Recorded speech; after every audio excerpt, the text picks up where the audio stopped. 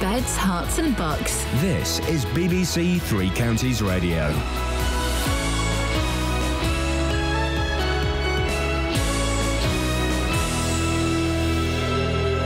It's 6 o'clock. I'm Simon Oxley. The headlines: safety fears over health cover for people in police custody, firefighters tackle Buckinghamshire blaze, and health professionals turning blind eye to overweight children. BBC Three Counties Radio. A lack of medical care for people in police custody could be putting lives at risk in Bedfordshire and Hertfordshire, according to health workers. Since taking over the contract at the beginning of the month, G4S have reduced on-call cover to just one doctor covering Beds, Herts and Cambridge. This anonymous healthcare professional has highlighted her concerns. The staffing numbers are so low, we're struggling to meet the needs of detainees. It's impossible to get around to see everybody who needs to be seen because the staff are not there, and it's going to end up causing someone to be extremely unwell or a death in custody. Firefighters in Buckinghamshire have been tackling a blaze in Chalfont St Giles overnight, involving industrial units and gas cylinders at a site in Bowstridge Lane. Around 40 firefighters have been at the scene since just before 9:30 last night. A number of explosions have been reported, overhead power lines have been affected, and road closures are also in place.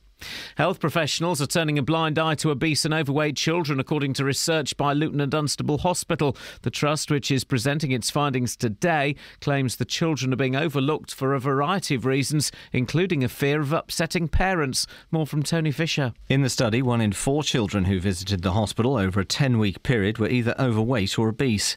Of these, only a few had been given advice and follow-up support before attending outpatients. NHS guidance states healthcare professionals should aim to create a supportive environment to help the child and their family make lifestyle changes. More than 100 Britons caught up in the earthquake in Nepal have flown back home. They came into Stansted Airport on a returning UK aid flight this morning. The Chief Secretary to the Treasury, Danny Alexander, says the Tories were behind a drive to slash £8 billion from the welfare budget. He says the planned cuts were discussed in the coalition but vetoed by his Lib Dem party. The Conservatives say the proposals are definitely not their policy. Meanwhile, The Sun has formally backed the Conservatives, but its sister paper, The Scottish Sun, has come out in favour of the SNP. New technology is being developed to stop mid-air collisions, such as one over Bedfordshire in which one man died. An inquest has heard that the pilots of 2 planes which collided over Little Barford last September didn't see each other until it was too late. Jonathan Smith from NATS, which is responsible for air navigation across the UK, says a system used for larger planes is now being developed for light aircraft. It emits the GPS position of the box of electronics and allows another aeroplane to detect that position and give some indication to the pilot of the light aircraft where an aeroplane that is in conflict with it is. In sport, Chelsea are 13 points clear at the top of the Premier League after coming from behind to win 3-1 at Leicester. Jose Mourinho's side will be crowned champions if they beat Crystal Palace on Sunday. The weather, a mixture of sunny spells and scattered showers, some of which may turn heavy and thundery this afternoon. A maximum temperature 13 degrees Celsius. And you can get the latest news and sport online at bbc.co.uk/3 counties. Thank you, Simon. It's like, hang on a minute. It's like the midday sun out there. What the flip is going on? I don't remember any morning ever being, anything other than dark. Welcome to the rabbit hole. We're going down now.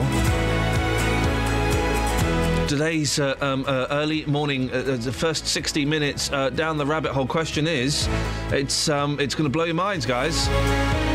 What's the opposite of chips? Across beds, hearts and bucks. This is BBC Three Counties Radio. Before we explain why, I've just found a clip. Do you remember that time, right, that burglar was robbing a house and then he phoned up for a taxi from that house? Well, it was this. Here, I can help you. Can I have a taxi, please? Where from? What's your contact number? This one here. Give me your private number, bruv. Huh? Is it on private? Yeah. I don't know how to take off. It's on the landline, boss. Give me a mobile number, innit? 079. Yep. No, 078. That's my number! 94. Oh, hang on, I don't even know that. No, boss, it's alright. Yeah, because he starts giving out his own number. And he thought, do you know what, I'm going to fly away around this. I'm going to phone another taxi company. Hello, I can help you. Yeah, can I have a taxi, please, mate? Same call centre, man. Oh, is it the same call centre? Yeah. No, that'll do without a number. No, we take numbers so the calls are recorded as well, innit? Alright, no worries. Yeah. Cool.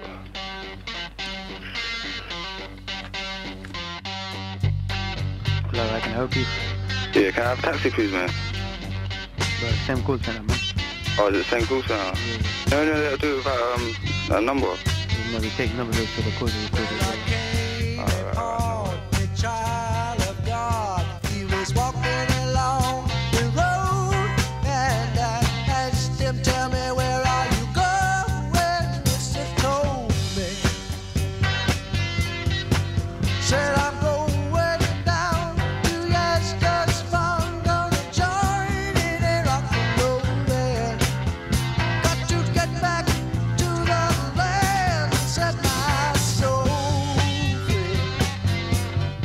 We are stardust, we are golden, we are billion carbon, and we got to get ourselves back to the garden. It's okay if I let the squirrel today. When can I wrong beside you? I have come to lose the smile, and I feel myself causing something turning. And maybe it's the time of year. Yes, and maybe it's the time of man. And I don't know who I am, but life is for learning. We are stardust, we are golden, we are billion carbon, and we got to get ourselves back to the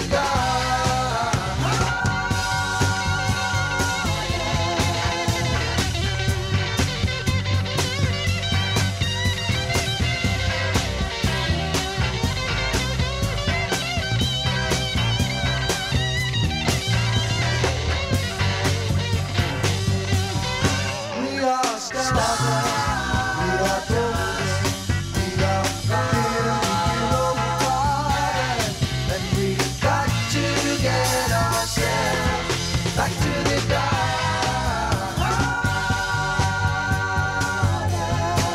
By the time we got to Woodstock, we were heavily strong, and everywhere was a song and a celebration. And I dreamed I saw the bomber death planes riding shotgun in the sky, turning into butterflies above our nation. We are stardust, we are golden, we are caught in the devil's bargain, and we got to get ourselves back to the garden. Come on! As Michael McKeon tweeted yesterday, we only get one Joni Mitchell. Guys, we only get one Joni Mitchell. I think it's too late, man. I think the curse is already working its magic. It's evil, dark magic. Guys? I know. It's awful. Honestly. Never. Yes. Yes. 08459 455 555. What's the opposite of chips? We'll get to that in a minute. I'll explain why. But before that, a BBC investigation has flagged up a potentially dangerous lack of healthcare for people in police custody. Security firm G4S, remember those guys? Hey, the Olympics? Those guys? Yeah. Is responsible for providing cover for Bedfordshire, Hertfordshire and 4 other police forces in the region. Trouble is, since the start of this month, they've reduced the number of on-call doctors in their pool. Now, there's one medic covering Beds and Herts, and they're also expected to be responsible for Cambridgeshire. Well, our Home Affairs correspondent Sally Chidzoy joins us now. Morning, Sally. Good morning. What kinds of healthcare do people in custody suites need? Well, they tend to be, a large number of them, highly vulnerable. They may have mental health issues. They may be having problems with alcohol, drugs, learning disabilities they may have, and mental health issues. The elderly are often brought into police custody, and children as well. And that for that reason, it's important that healthcare professionals, when needed, get there as quickly as possible, because, of course, police officers are not trained to diagnose illness and assess injuries. And there's been a new contract that kicked in on the 1st of April, which is why there is some flack amongst G4S staff, healthcare professionals in particular.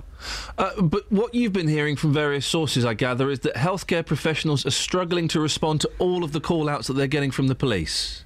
Yes, I've spoken to a number of whistleblowers employed by G4S. I've also got emails detailing their worries. They're concerned about the welfare of detainees, which is why they've gone public. They say the risks increased, they believe, because the number of doctors on call across the 6 police areas has been halved to 3, and you've just mentioned the cover for Herts and Beds and Cambridgeshire.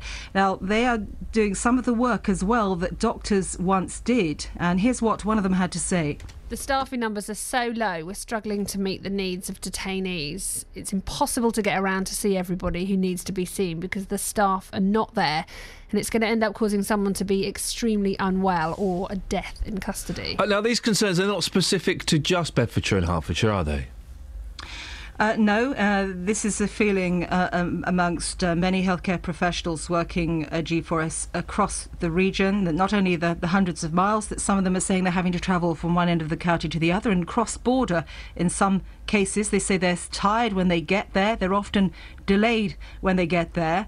And I'm told also that staff are bursting into tears because they can't cope with the pressures. There's also concerns around training and the new skills they're expected to take on as a result of the doctors being reduced.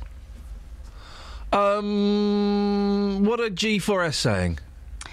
Well, G4S are saying they don't accept this, and I've spoken to John Shaw, the Managing Director of Public Services. He does say that the service is not yet running as they want it. No, we're not fully up to speed. So where we're at is we are transitioning the service from what it was previously, which was both doctor and nurse led. It will still be doctor and nurse led, but there'll be far more nurses. In fact, 16 additional staff will be delivering those services across East Anglia from June.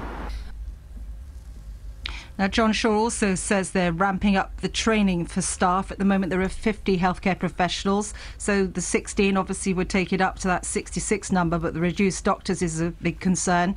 He strongly rejects claims by healthcare professionals that detainees are at risk. We are delivering the service to the required standard. No welfare of any detainees being put at risk. We are asking staff to work with us and to bear with us while we make this transition through to June. The GMB union is involved and the police have responded to this. What are everybody else saying? Right, the GMB union has held talks with G4S. That was a few days ago. The concerns have been aired there. In particular, it's being led in Norfolk. The 6 police forces were involved in commissioning, and they've given us a statement. They acknowledge the complex medical needs and high demand for services by many people passing through custody.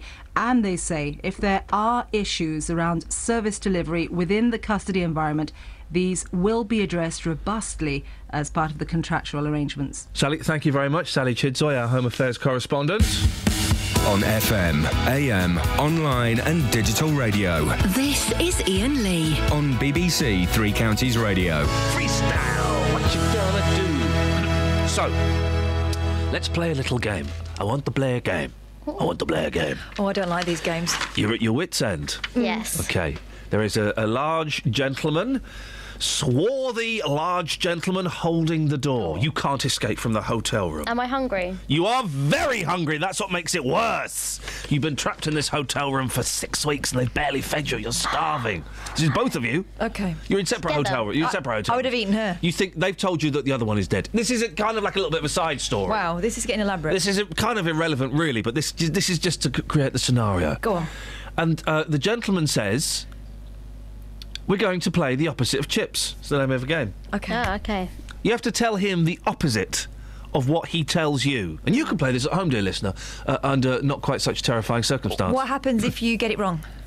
He chops a finger off. Whoa! What, his own or mine? Well, yours. Oh. No, what happens is, he's... OK, so during that 6 weeks, yes, he's told you that the other one's been killed, but then they're really messing with your mind. And then just before... he says, I want to play a game. You go, OK. And I will feed you at the end of the game. OK. What's he going to give me, though? Hang on a minute, don't matter. It's called whatever you want. Room service, you're in a hotel. Chip butty. You're going to... I want to play a game. OK. You're going to get fed at the end. OK. The game is... what is the opposite of chips? OK. By the way, I lied. Your friend is alive. Oh, you're messing with my mind. But every time you get an answer wrong, I chop off her finger. It sounds as if she would be better off dead, so... No, she's going to... Well, but you're going to both lose a finger here. Right, so we'll start. Can I lose this one first? Nope, you use that one the most. We'll start with Catherine. Yes. Because you've kind of got a hang of this game. We were playing it yesterday. So your finger's safe-ish. What's the opposite of... Yes. Vanilla? Chocolate. Boom, she's in. Kelly's finger's saved. Kelly? Thanks. Yes. Remember this. I saved your finger. Yes. What's the opposite of lemonade? Thing is... Oh. Whoa! You want me to say Coca-Cola? I want you to say what the opposite of lemonade is. What Coca-Cola? Thank you very much indeed. Oh, no, hang on a minute. Not the Temptations. We want the travel. Although it's very tempting.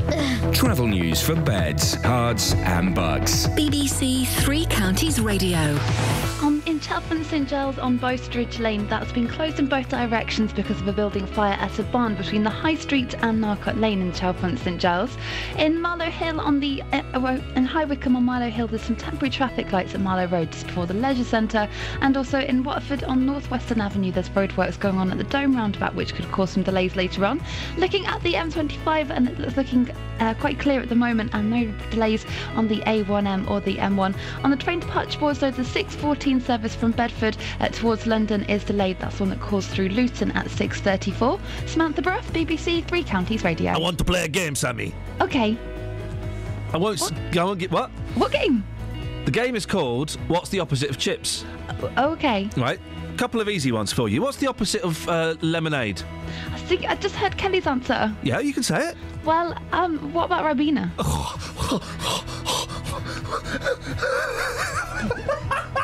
Are you insane, woman? It's not fizzy. It's irrelevant. The opposite. We all know that the antidote... All right, let's an easy one. The opposite of white wine. Red wine. Thank you very much indeed. The opposite of vanilla. Chocolate. OK, what's the opposite of chips? You see? That's what happens. Your mind explodes. What's the opposite of chips? 6:17. It is Thursday, the 30th of April. I'm Iain Lee. These are your headlines on BBC Three Counties Radio. A lack of medical care for people in police custody could be putting lives at risk in Bedfordshire and Hertfordshire, according to health workers. Firefighters in Buckinghamshire have been tackling a large blaze in Chalfont St Giles overnight, involving industrial units and gas cylinders. And health professionals are turning a blind eye to obese and overweight children, according to research by Luton and Dunstable Hospital. BBC Three Counties Radio.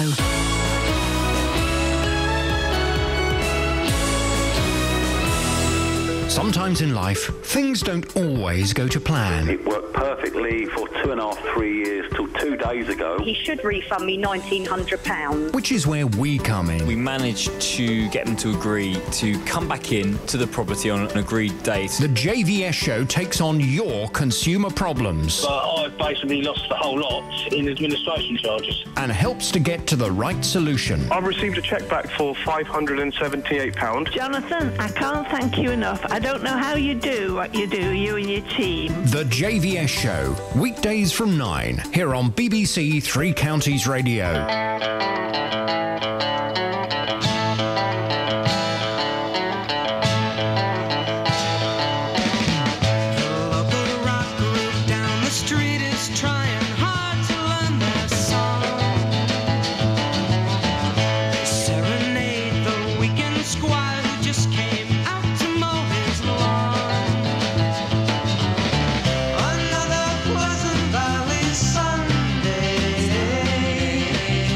Chocolate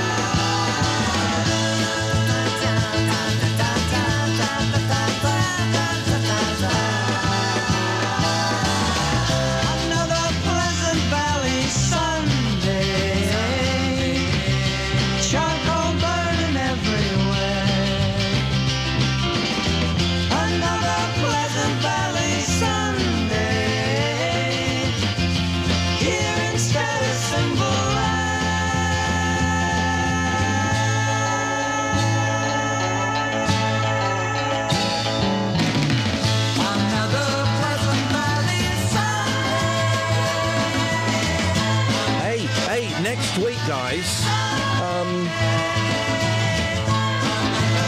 Next week, guys, not the writer of that song, actually. Hang on a minute.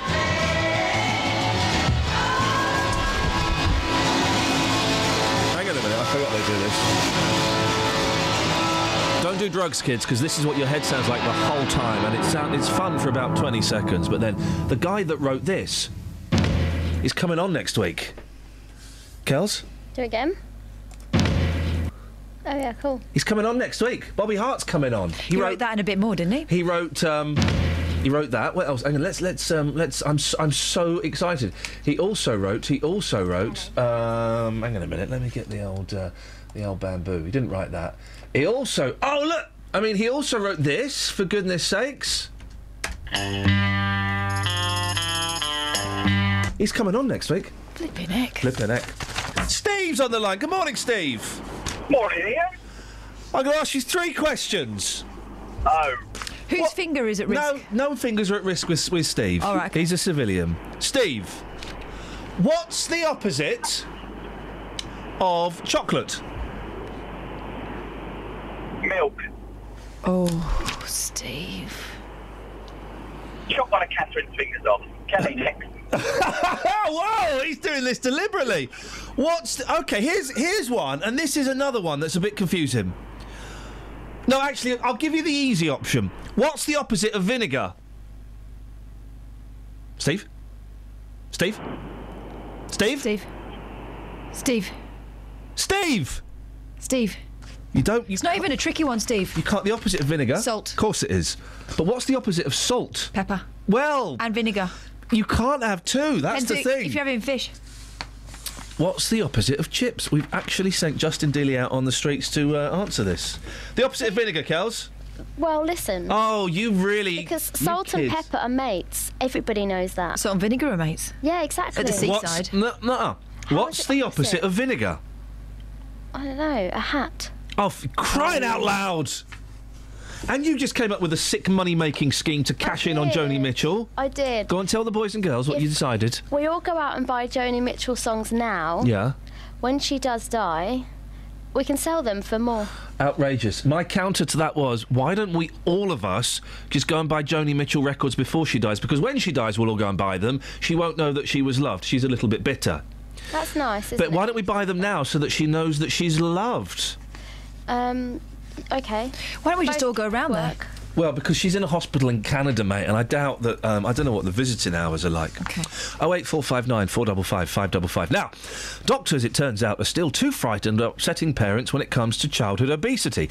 That's according to research carried out by the Luton and Dunstable Hospital, which found that it's stopping clinicians talking to families about changes in lifestyle and diet. Catherine, what more do we know about this research? I will tell you what more we know. The study involved children visiting the outpatients department at the L&D over a 10-week period, and it looked at whether doctors and nurses offered any advice to those who were overweight or obese, including further investigation or further specialist support.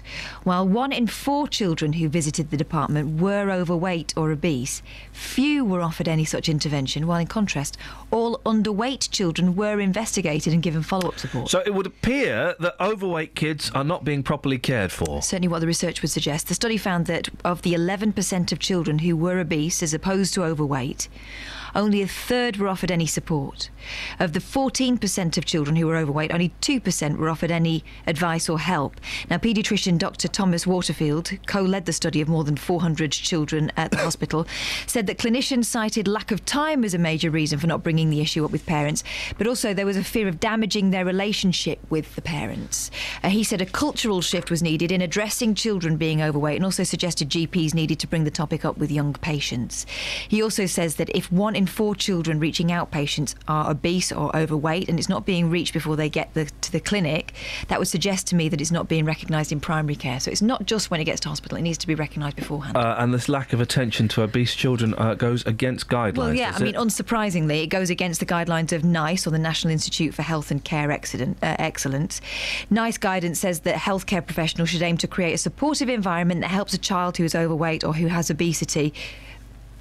Do you have obesity? And their family to make lifestyle changes. Do you have obesity, or are you obese? Yeah. It's like, and I was thinking about this a lot. For whom obesity is a problem. This is what I was thinking about last night. The Monkees is coming sounds incorrect, doesn't it? But it's actually correct. The Beatles is coming. The Beatles what? Well, no, that's the correct phraseology. That sentence is actually, it sounds incorrect. The Beatles is coming. Because it's a group called the Beatles. Yeah, but it's correct, isn't it? You wouldn't say the Beatles are coming is incorrect. You said the Beatles is coming. The Children is a group. Yep. And you wouldn't say the Children is coming. What's being done about this? Paediatrician Dr Thomas Waterfield again says the Luton and Dunstable Hospital is currently training an obesity nurse specialist to support clinicians during outpatient clinics and offer additional training and educational support with a view to changing clinician attitudes towards obesity. The emerging research is being presented at the Royal College of Paediatricians and Child Health's annual conference today. OK. The opposite of carpet? Wooden floor. You would think it was. Or tiles. It's tiles, yeah. Is it lino? Lino is a close second, but it's tiles. It's tiles, yeah. Sure. You would think it's wooden floor, but it's not. There is logic behind this. There's science. There's science. The opposite of radio. Telly. Yeah, of course, you see. You'd agree with that, wouldn't you, Kels? Yeah. OK, so there's something we agree on. Because they're not mates. They're enemies. They're deadly enemies. They're, locked into... What's the opposite of you? Me. Ah. You see? This is blowing my mind. What's the opposite of chips? 08459 455 555. Dealey's actually was quite keen to take this to the streets, wasn't he? Yeah. Who started it? Me. I'm like a philosophiser, innit? Yeah. The Monkees is coming is correct. Also, I tell you what is coming, and this is not even a joke, and I was telling you this early upstairs, and you were wetting you're going, oh yeah, I can't wait for the gag. There's no gag. After 6:30, I'm going to tell you the saddest story you've ever heard. Too sad for Coldplay. It's too sad. You can't even play music under it because it's just too sad. Is it a real story? Yes. Based on your life? No, it's in the newspaper. Honestly, it is this. And look at you trying not to smirk. And look at. No, I'm ready. No, your eyes are laughing. Yeah, you got. They always are, aren't they? You got really laughy eyes. Don't come to my funeral. It'll upset my mum. The saddest... Who's that girl with the laughing eyes? It's the saddest story ever. Travel news for beds, cards and bugs. BBC Three Counties Radio. On the M1 southbound, there's reports that a lane's been blocked by a lorry that's broken down at junction 11 for Luton. In Chalfont St Giles on Bowstridge Lane, that's been closed in both directions between the High Street and Narcott Lane at Chalfont St Giles because of a building fire, so there's smoke blowing across the road. In Buckingham on the A413 London Road, there's roadworks at the total roundabout, which is looking clear at the moment on the speed sensors, but it could cause some delays later on. Samantha Bruff, BBC Three Counties Radio. Sammy? Yes? Do you still do James Whale? I don't mean, his radio show. No, he doesn't let me. Does he not? No. What a tyrant. What a bully. He is a meanie. I've just got a text from Anonymous. Can you please expand to 4 counties to include Essex, as James Whale does my nut? I tell you what, Sammy, I'm going to make you president of the anti-James Whale fan club, OK? He might come after me. Yeah, I know. Across beds, hearts and bugs. This is BBC Three Counties Radio.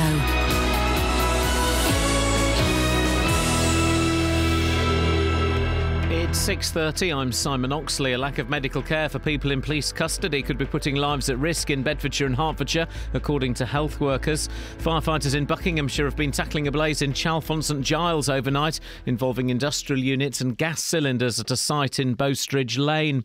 More than 100 Britons caught up in the earthquake in Nepal have flown back home. They came into Stansted Airport on a returning UK aid flight this morning. And health professionals are turning a blind eye to obese and overweight children, according to research by Luton and Dunstable Hospital. Three Counties Sports. BBC Three Counties Radio. Chelsea are 13 points clear at the top of the Premier League after coming from behind to win 3-1 at Leicester. Jose Mourinho's side will be crowned champions if they beat Crystal Palace on Sunday. Here's John Murray. Chelsea showed the mark of champions here against a confident Leicester City team who'd won 4 matches in a row before this. Chelsea fell behind right at the end of the first half. Mark Albrighton, the scorer.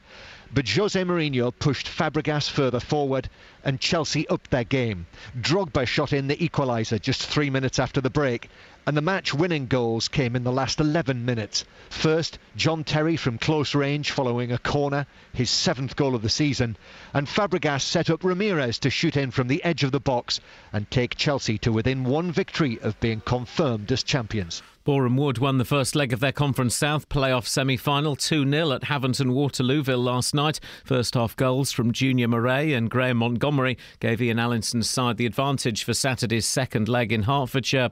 Ronnie O'Sullivan is out of the World Snooker Championship after losing his quarter-final 13-9 to this man, Stuart Bingham. I've come out there 8-all. I've lost the first frame and then I missed the ball. It feels like I didn't miss the ball. Just unbelievable. Just so looking forward to tomorrow now for the one-table set-up. I had to sort of go back in the room now and I had to give myself 5 minutes, sort of had a little tear, rung the missus up and couldn't really speak on the phone, so yeah, brilliant. Another former champion, Neil Robertson, also lost 13-12 to Barry Hawkins, so the semi-final lineup is Bingham versus Judd Trump and Hawkins against Sean Murphy. And in Speedway, Rye House make the long trip to Redcar in the Premier League this evening. BBC Three Counties News and Sports, the next full bulletin is at 7. Call 08459 455 555. BBC Three Counties Radio. If you've got something and you're not sure what the opposite of is, this is only for this hour, guys. This is why we're down the rabbit hole. We can play this game. Once we pop our heads out of the rabbit hole, then I'm afraid we discuss this no longer. If you've got something you're not sure what the opposite of it is, give me a call. 08459 455 555. Jumper. Huh? Jumper. The opposite of a jumper? Well, now, strangely, it's a cardigan. No, it's not. No, it's yes, T-shirt. it is. No, it's a cardigan. You know it is, don't you? I think you might have a point. Yeah. Where does a tank top come into play? Oh, tank top. Well, the opposite of a tank top is shorts. Opposite of gloves. Scarf. Well, I would say mittens. Well, you would, mate, because you haven't grasped it. Well, you can't with mittens. It's tricky, isn't it? Because you can't get your feet. Why? I don't get mittens. What's the point of mittens?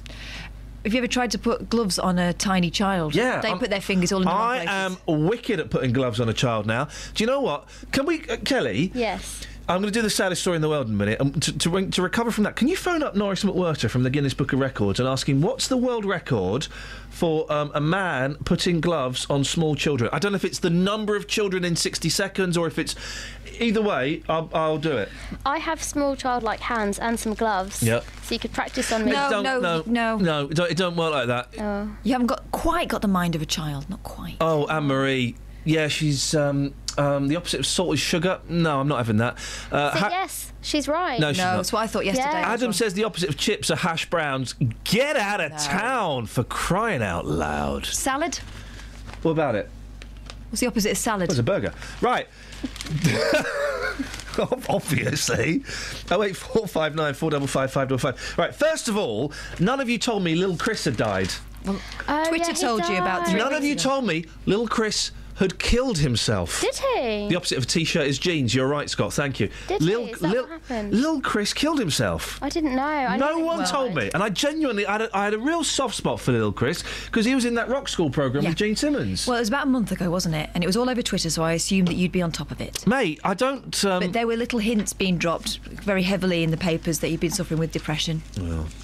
and that he'd gone rather quiet. Well, you want to... OK. How old really was he? sad. He was young. He was young. About 20-something, He was about wasn't he? 12, I think, wasn't he? No, older. Right, the saddest story in the world, OK? And I don't know if after this... I'm not going to play any music over it, because honestly, this is such a sad story. I read Is there a this... song you'd like me to get ready to go into? I've got an up-tempo pop song, Manfred Mann, but I don't know whether I should play just a really sad song after it. Or, I know what we do. We have a minute of thinking time, and then we carry on. We can't think for too long because the emergency tape. Yeah, kicks emergency in. tape. I was. Hang on a second. We're either going to play up tempo. It's either that or it's down tempo. Oh. I mean, it's this. We're going to do it. We're going to what we're going to do. Radio, theatre of the mind. We're going to create an atmosphere of vibe and emotion. Unusual for us as we go down the rabbit hole, but this is what we like. We're going to create a vibe. Honestly, without shadow of a doubt, the saddest story in the world. It only gets 1, 2, 3, 4, 5 paragraphs. The headline: Lonely Boys Birthday Fun. Already. Oh, I know. Oh. Already. Lonely Boys Birthday Fun. Thumb. Fun. Oh. This is no See, comments. that sounds like it's going to be a fun story. No comments from either of you, please. Go. No, I'm listening. I'm ready. A boy with no friends got more than 200 birthday cards from across the world after his mum appealed for well wishes on Facebook. It's a good start. It's a good start. Why would his mum do that? Shh. I'll tell you why, mate. I'll tell you why when we get to I'll tell you why when we get to the second from last paragraph. I'll cough, and that's going to tell you. That means I'm reading the bit that's going to tell you why his mum would do that. Molly Mole Povey's post. Oh, mate! Kelly. Honestly, this isn't a joke. Molly Mole Povey's post went viral, and Roman, 11, received cards from as far away as Australia. And 61 people turned up with party poppers on the eve of his big day yesterday. Oh, gosh. Patronising party. Roman struggles to find friends and often cries himself to sleep. So, does he die? Oh, mate, you ruined it!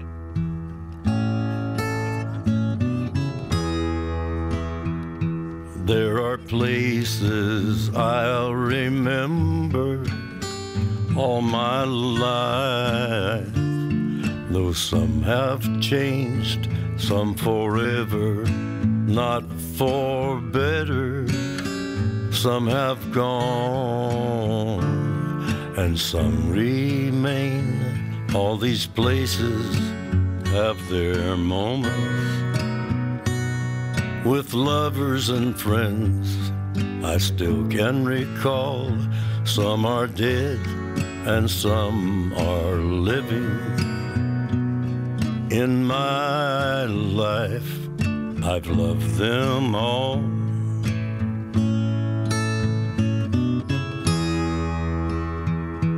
But of all these friends and lovers, there is no one compares with you, and these memories lose their meaning when I think of love as something new. Though I know I'll never lose affection for people and things that went before. I know I'll often stop and think about them. In my life, I love you more.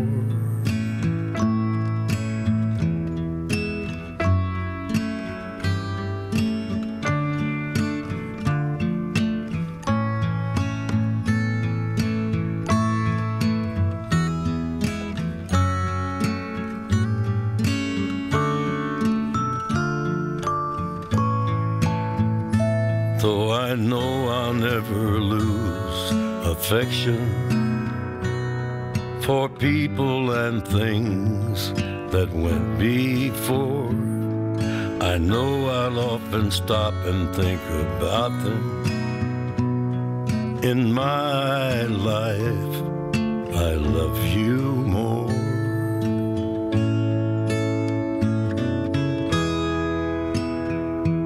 In my life, I love you more.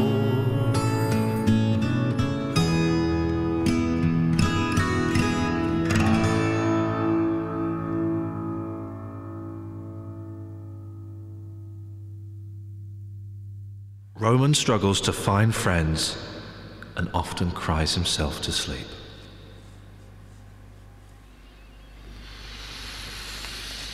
Catherine, what have you got in the papers? Avon lady who earns more than the Prime Minister. What the heck? Yeah, she's Ding dong, Avon calling. In fact, she doesn't need to bother anymore. You should go to her house. It's probably massive. One of her houses, she's bought an extra house. She's that rich. 170 grand a year for a 20-hour week. Is she paying tax on that? I'm sure she is. I bet she is. Not so long ago, she was so hard up that she had to ask the guests at her wedding to pay for their own food. Yeah. But then Avon came calling, and now Gail Reynolds holidays in exotic spots all over the world, drives luxury cars, and has just splashed out on a £500,000 second home by the sea. Wowzers. Oh, and she earns more than the Prime Minister, raking in £170,000 a year for a 20-hour week. She had no education and no job, she says, when she started selling cosmetics door-to-door for Avon to try to raise some cash. She now manages a team of 2,500 other sellers for the beauty brand famous for its ding-dong Avon calling TV commercial. Well, speaking of Hitler... Wow. Huh? That escalated. There's this book out, and I'm really intrigued by it, and I want to get it, but I don't believe it. What's wrong? Oh, I just had a bit of a... What? Head aneurysm. Explosion. Brain aneurysm. Yeah, you know when it just...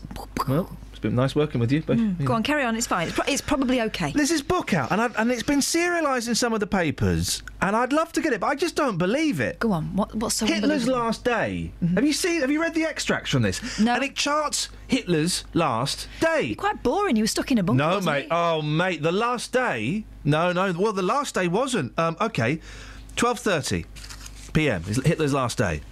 In his study, Hitler sends for Bormann, Stan Bormann... No, he didn't like the Germans. ...who arrives in a sleep-crumpled suit. Hitler tells him, the time has come.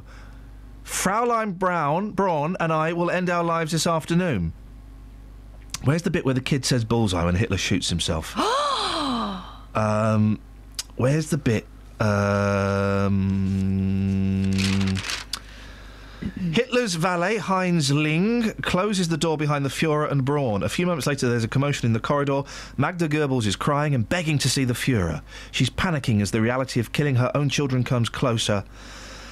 Oh, there's a bit where Goebbels' kid says bullseye. It's not in this extract. Anyway, question, how do they know? How do they know what was said? How do the Jonathan Mayo and Emma Craigie, who wrote this book, how do they know at 3:40 p.m. Ling opens the door and enters the study. Bormann is close behind him. They find Hitler and Braun side by side on the sofa. Braun is sitting to Hitler's right. On the low table in front of them is the little brass box in which she kept her cyanide file. How do they know this? Here we go. 3:30. How do they know at 3:30? At the kitchen table in the upper bunker corridor, the Goebbels children are eating a late lunch. There's the sound of a gunshot. They all fall silent. Then the youngest, Helmut, shouts bullseye. Wow. Helmut would shout bullseye, wouldn't he? But why? How do they know that? How do they know? I mean, the Nazis were known for their meticulous note-taking, among other things. Not to be admired. But I just wonder, how do they know that? Someone was scribbling it down, clearly. The opposite of Hitler? Churchill. Mother Teresa. Come on, guys. Oh. Come on, guys. What have you got? Another thing. Oh, Baltimore Mum has been speaking. Oh, yeah? She's in the mirror. Hang on. I'll tell you one from a minute. Hang on. I'll tell you about that in a minute. Well, oh, yeah, this bloke, right? Lonely OAP. Oh, here's another sad one.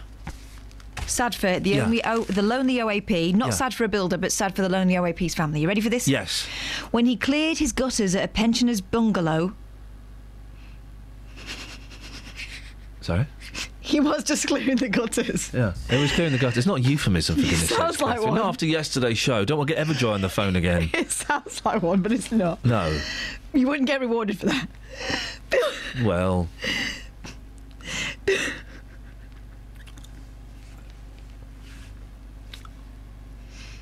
This is a really hot... What has gotten into you today? This is a really upsetting story. It's a family at war.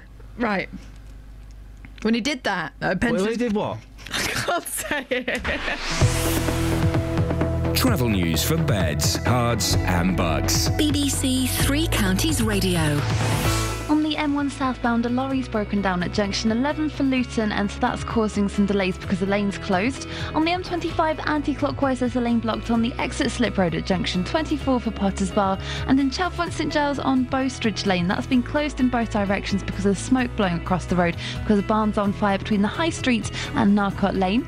In Milton Keynes, it's looking quiet so far on the A421 Standing Way, but there's roadworks at the Kingston roundabout which are likely to cause some delays later on this morning. Samantha Bruff, BBC Three Counties Radio. Thank you, Sammy. We'll try and find out what Catherine, what the story is. Was it an old man's gutters were cleaned? Yeah? We'll try and get to the bottom of that as quickly as we can. Let me do this first. You all right? I'm fine. OK, good for you. 6:46, Thursday the 30th of April. I'm Iain Lee. These are your headlines on BBC Three Counties Radio. A lack of medical care for people in police custody could be putting lives at risk in Bedfordshire and Hertfordshire. That's according to health workers. Firefighters in Buckinghamshire have been tackling a large blaze in Chalfont St Giles overnight, involving industrial units and gas cylinders. And health professionals are turning a blind eye to obese and overweight children. That's according to research by Luton and Dunstable Hospital. We'll speak to Dealey in a minute. We'll also have an introduction track. Before that, here's the weather with Elizabeth. Beds, Herts and Bucks weather. BBC Three Counties Radio. Hello, good morning. Today is going to be a day of sunny spells and the odd shower at times as well. Those showers most likely to pop up through the middle part of the day. We could see one or two heavy ones perhaps, but I think for the most part they're going to be quite light, and they'll be few and far between, so I think you'd be unlucky to catch one basically, and particularly towards southern areas, most likely I think towards the northern areas of the three counties. So watch out for those showers through the middle part of the day. They'll tend to die away as we head into the late afternoon, and it will be a lovely end to the day with lots of sunshine around. Late April sunshine, so giving us a little bit of heating. We're looking at 15 or 16 Celsius, 61 in Fahrenheit, and a light to moderate westerly breeze. Now through this evening and overnight then it's going to be really quite chilly. We could see lows of 1 or 2 degrees, perhaps a touch of frost on the grass into tomorrow morning with those light winds too. Tomorrow a chillier day because we've got the wind coming in from the northeast. There will be some sunshine around, but it will tend to be quite hazy, but it will be a dry day tomorrow. Now over the bank holiday weekend, at the moment the details keep changing, so do keep an eye on the forecast if it's important to you where and when it does rain. But Saturday now looks like it's going to be a dry day, but rather cloudy, quite cool. And then on Sunday it looks like we're going to see the rain push in, so a bit of a washout on Sunday, and then Monday there'll be some showers around, but it will be a bit milder. But as I said, the details do keep changing, so keep an eye on the forecast. But that's it for now. Spend your bank holiday Monday with us here at BBC Three Counties Radio. From 6, Iain Lee and Catherine Boyle wake you up with a mix of music, banter and news. From 9, the Milton Keynes Marathon with Mike Naylor. I'm really pleased. I thought it was going to take longer. Excellent marathon, beautiful route, perfect. From midday, Nick Hoff is here with more marathon coverage and Watford's open top bus tour. Yasmin Khan's here from 3 with everything that's happening across Beds, Herts and Bucks. And from 6, hear the tale of BBC introducing success stories. The Hold Back the River was platinum when I got to Australia. You know, the radio just wanted to play it, and it's a crazy feeling. Bank holiday Monday here on BBC Three Counties Basically, Radio. us three are poning Bank Holiday Monday. Hey. It's the three of us. Kelly, the opposite of a door. A window? Yes. But it's not. But it is. Surely the opposite of a door would be... An arch. The wall. The opposite of a wall, for crying out loud. Or a knocker. That's doorbells. The opposite of a knocker is a doorbell. Oh, yes. We know that. I wasn't here, sorry, I missed that one. Well, hang on a second. Let's ask Sadiq. Sadiq, what's the opposite of a knocker? Doorbells. Thank you. Anyway. The opposite of wood? Plastic. Metal. Fire! Oh, guys, Justin! Oh, dearie me, Sadiq. I love you, boss. Let me get started. Sadiq, sorry, what's the opposite of knockers? Doorbells. Thank you, Sadiq. The opposite of a door, by the way, is a back door. No. Still a door. Still a door, Joss. You were doing so well at this game yesterday when we were having breakfast. I know how to play this game. I know how to win. It's you guys who don't know how to win. OK, Justin, I'm going to turn all of our microphones off, OK? It's just going to be you freestyling solo. OK. Explain to the listener how the opposite of a door is a back door. Over to you. OK.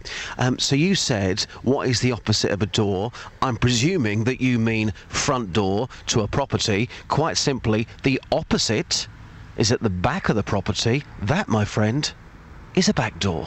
Thank you very much. Good night. You know what assume makes, don't you? Go on. An ass out of you and me. Right. Yeah. Well, I didn't mention a front door, mate. It's just door. The opposite of a door. Just a door, yeah? A door is a door. Might have been an interior door, you assumed.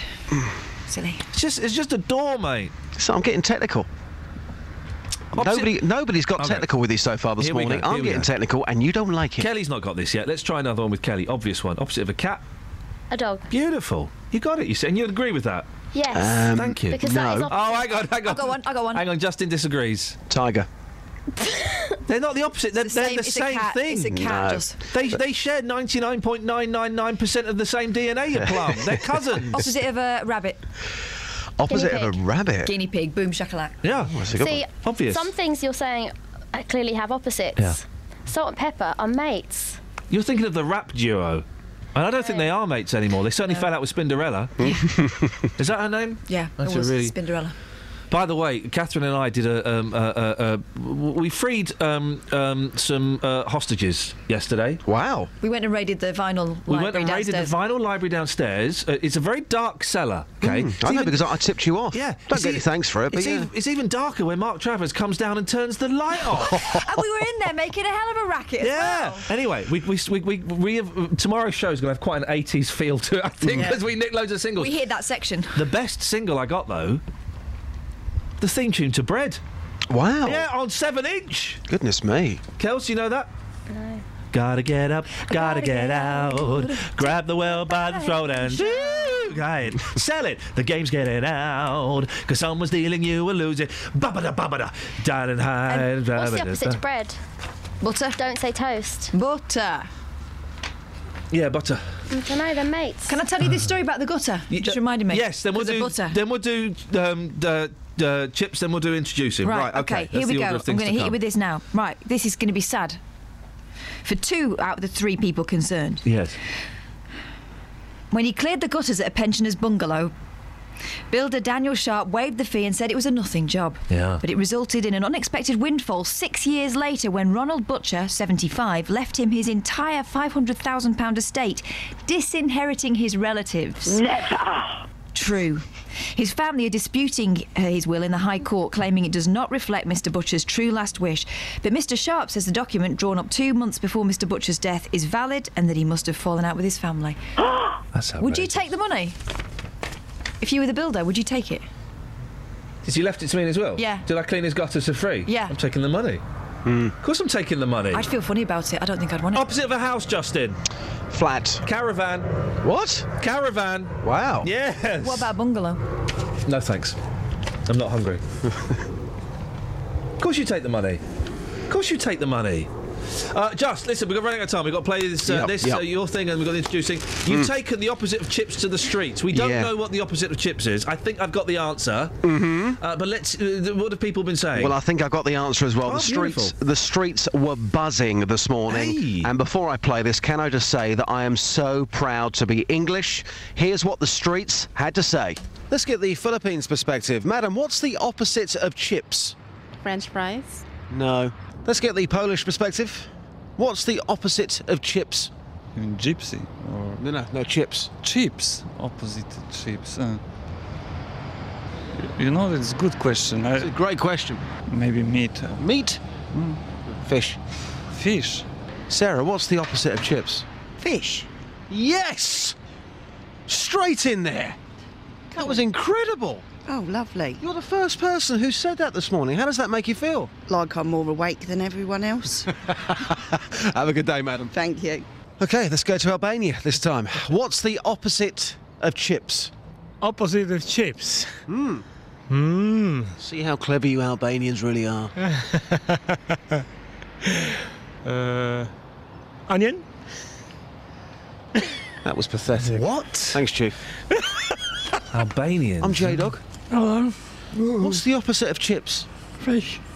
Come here, give me a big cuddle. Fish. Well done. Fair play to you. Yeah. Thank you. That's all right. Sadly inaccurate, Justin. It was fish. No, it's not. Fish. You told me it was fish. Yeah, well, I've been reconsidering. So now I look a muppet on the streets. Yeah, the opposite of chips is beans. Thanks, mate. Kels? I think Kath is right. I think it's salad. Oh, the opposite of salad Hey, is... this is the introducing track of the week. We'll do it in a minute. Young, young, free, free. There's still a lot of room for discovery. Run, run, slow down. Still trying to figure out my philosophy. My sights up high. I see the world as a little pea. You came, we played. Good gracious, you're racing ahead of me.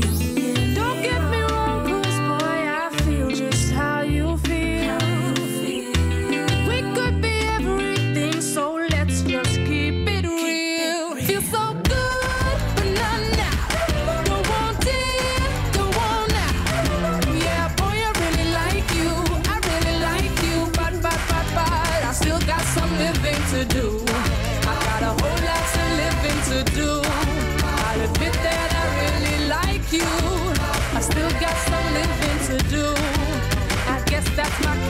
catch-22. I guess that's my catch-22. Yeah. Sunshine, blue skies, the rush of the buzz, no compromise. Right thing, wrong time, no aching or breaking, I'm doing fine. Baby, just maybe, when it's too late, I realize little bird should have heard it's sweet in the crowd. Don't get me wrong, 'cause boy, I feel just how you feel. We could be everything, so let's just keep it real. Feel so good, but not now. Don't want it, don't want now. Yeah, boy, I really like you. I really like you, but I still got some living to do. I got a whole lot of living to do. I'll admit that I really like you. Still got some living to do. I guess that's my catch-22. I guess that's my catch-22.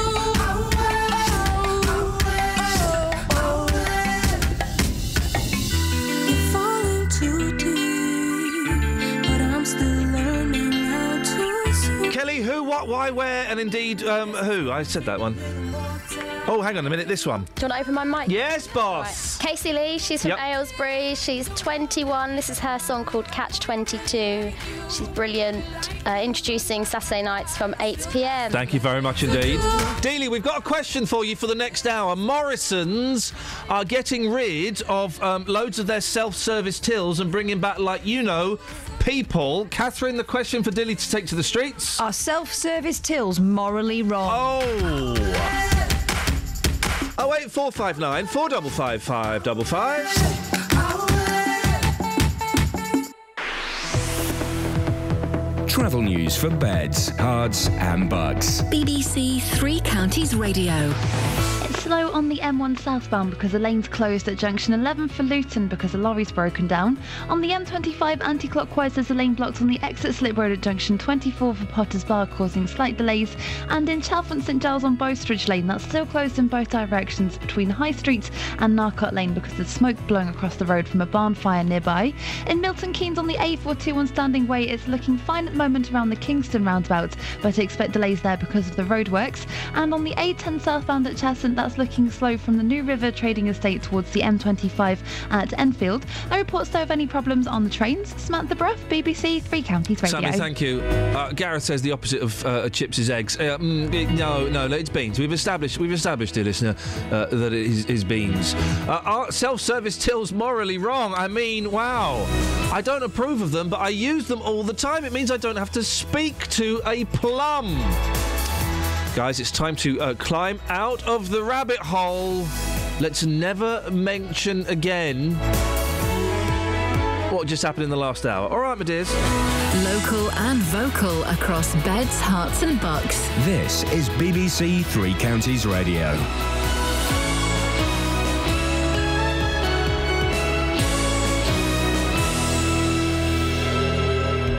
It's 7 o'clock. I'm Simon Oxley. The headlines: safety fears for people in police custody, firefighters tackle Buckinghamshire blaze, and health professionals ignoring overweight children. BBC Three Counties Radio. A lack of medical care for people in police custody could be putting lives at risk in Bedfordshire and Hertfordshire, according to health workers. They also claim they are understaffed and are travelling hundreds of miles to cover police call-outs. John Shaw is Managing Director for Public Services at G4S, which has just taken over the contract at the beginning of the month. No, we're not fully up to speed. So where we're at is we are transitioning the service from what it was previously, which was both doctor and nurse led. It will still be doctor and nurse led, but there'll be far more nurses. In fact, 16 additional staff will be delivering those services across East Anglia from June. Firefighters in Buckinghamshire have been tackling a blaze in Chalfont St Giles overnight, involving industrial units and gas cylinders at a site in Bowstridge Lane. Around 40 firefighters have been at the scene since just before 9:30 last night. A number of explosions have been reported and overhead power lines have been affected. Road closures are also in place. Health professionals are turning a blind eye to obese and overweight children, according to research by the Luton and Dunstable Hospital. The trust, which is presenting its findings today, claims the children are being overlooked for a variety of reasons, including a fear of upsetting parents. More from Tony Fisher. In the study, 1 in 4 children who visited the hospital over a 10-week period were either overweight or obese. Of these, only a few had been given advice and follow-up support before attending outpatients. NHS guidance states healthcare professionals should aim to create a supportive environment to help the child and their family make lifestyle changes. More than 100 Britons caught up in the earthquake in Nepal have flown back home. They came into Stansted Airport on a returning UK aid flight this morning. The Chief Secretary to the Treasury, Danny Alexander, says the Tories were behind a drive to slash £8 billion from the welfare budget. He says the planned cuts were discussed in the coalition but vetoed by the Lib Dems. The Conservatives say the proposals are definitely not their policy. Meanwhile, The Sun has formally backed the Conservatives, but its sister paper, The Scottish Sun, has come out in favour of the SNP. New technology is being developed to stop mid-air collisions, such as one over Bedfordshire in which one man died. An inquest heard yesterday that the pilots of 2 planes which collided over Little Barford last September didn't see each other until it was too late. Jonathan Smith from NAT says a navigation system used for larger planes is now being developed for light aircraft. We believe that the deployment of the device and the functionality will mean that pilots will be able to enhance see and avoid, so they won't stop looking out of the window, but they will be able to enhance the technique of see and avoid by some sort of electronic indication that there may be an aeroplane close to them. In sport, Chelsea are 13 points clear at the top of the Premier League after coming from behind to win 3-1 at Leicester. Jose Mourinho's side will be crowned champions if they beat Crystal Palace on Sunday. The weather, a mixture of sunny spells and scattered showers, some of which may turn heavy and perhaps thundery this afternoon. A maximum temperature 13 degrees Celsius. And you can get the latest news and sport online at bbc.co.uk/3 counties.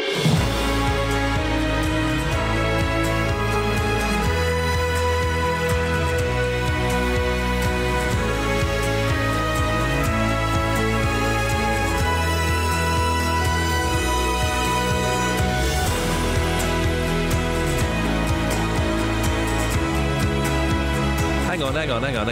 Bear with me.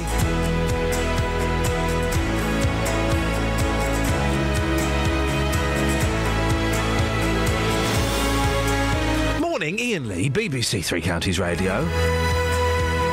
So, are self-service tills morally wrong? It's weird. In the supermarket, I'll use them all the time. I refuse to at the post office. What that happening there? Oh, and other bits and pieces. We'll make it up as we go. We'll make it up as we go along. Across beds, hearts and bucks. This is BBC Three Counties Radio. Scott says on the tweet, self-service tills are brilliant. My mate put a telly through his onions, £4.86. Please don't credit that to me, thanks. Oh, sorry, you should put that first. Always put that first. I thought that would have a tag on it. I once put a large coffee through as a regular coffee. By accident? Well, I was doing it to test it, to see if it worked, to see how sensitive the weight, because it's all done by weight. And it went through, and I felt terrible. And I just kind of shuffled out of that shop, and I felt awful. 30 pence I'd ripped them Tesco it was, ripped them off. Felt awful. There was a spate at my local Tesco. They started a Krispy Kreme concession. There was a spate of people putting them through as being not fancy ones and fancy ones. Yeah, exactly. Are self-service tills morally reprehensible? 08459 455 555 is the phone number. Now, a lack of medical care for people in police custody could be putting lives at risk. That's according to an investigation from BBC East. There's a BBC East which found police stations in Bedfordshire, Hertfordshire and Cambridgeshire are relying on one on-call doctor. One. G4S is responsible for the service, and while it dismisses the idea it's struggling, it admits it's not up to speed. Well, Dr. Michael Wilkes is from the British Medical Association. Good morning, Doctor. Hello. This situation, does it surprise you? I'm afraid not.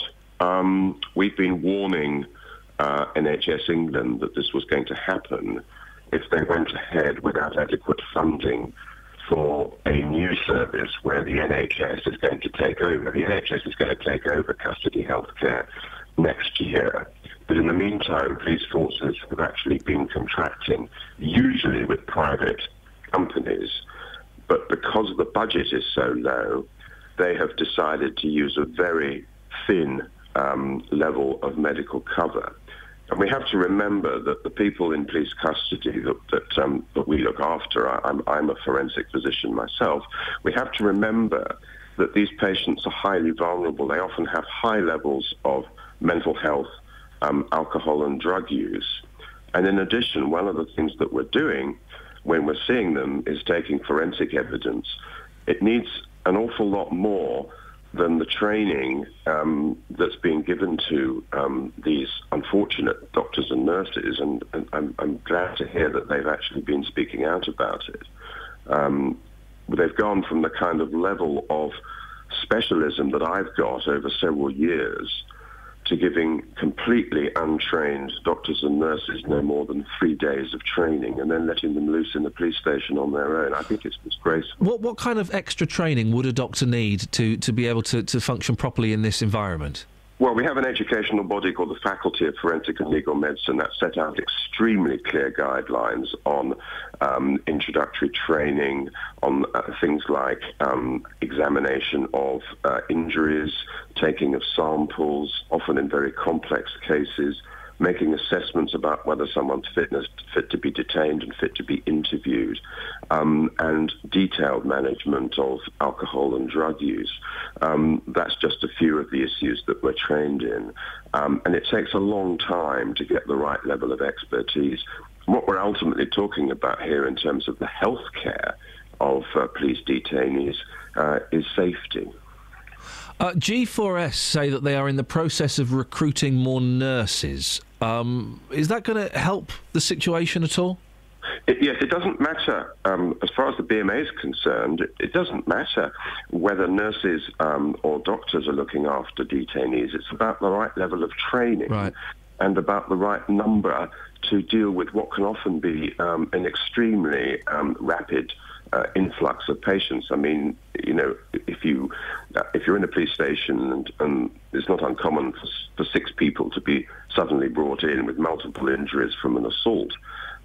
If you've got one doctor or nurse covering a whole county, those people are going to sit in custody with untreated injuries, untreated medical problems, and of course all the evidence that you might want to be able to take fairly quickly may be lost. So it doesn't matter who does it, as long as they have the right level of training. This isn't even one county, though, Michael. This is Bedfordshire, Hertfordshire and Cambridgeshire, all relying on one on-call doctor. G4S say that because of things like telediagnosis, I guess that means over the phone or over Skype or something, that they don't need as many doctors as perhaps they would have done in the past.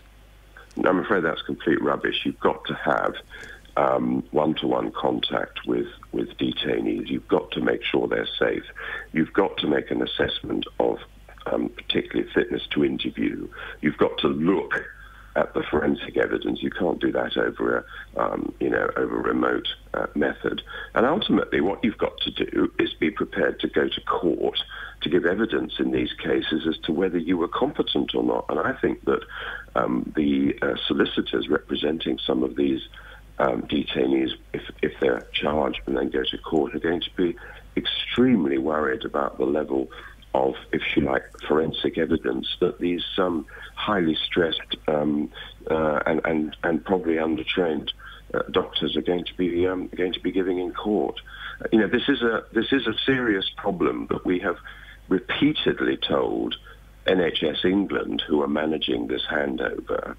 I've been in touch with Norman Lamb, the Minister, to say that we are worried about the potential for increases in serious events and deaths in custody, because he's particularly responsible for overseeing reductions in deaths in custody. And I'm afraid the response that I've had both from NHS England and from Mr. Lamb have been completely complacent.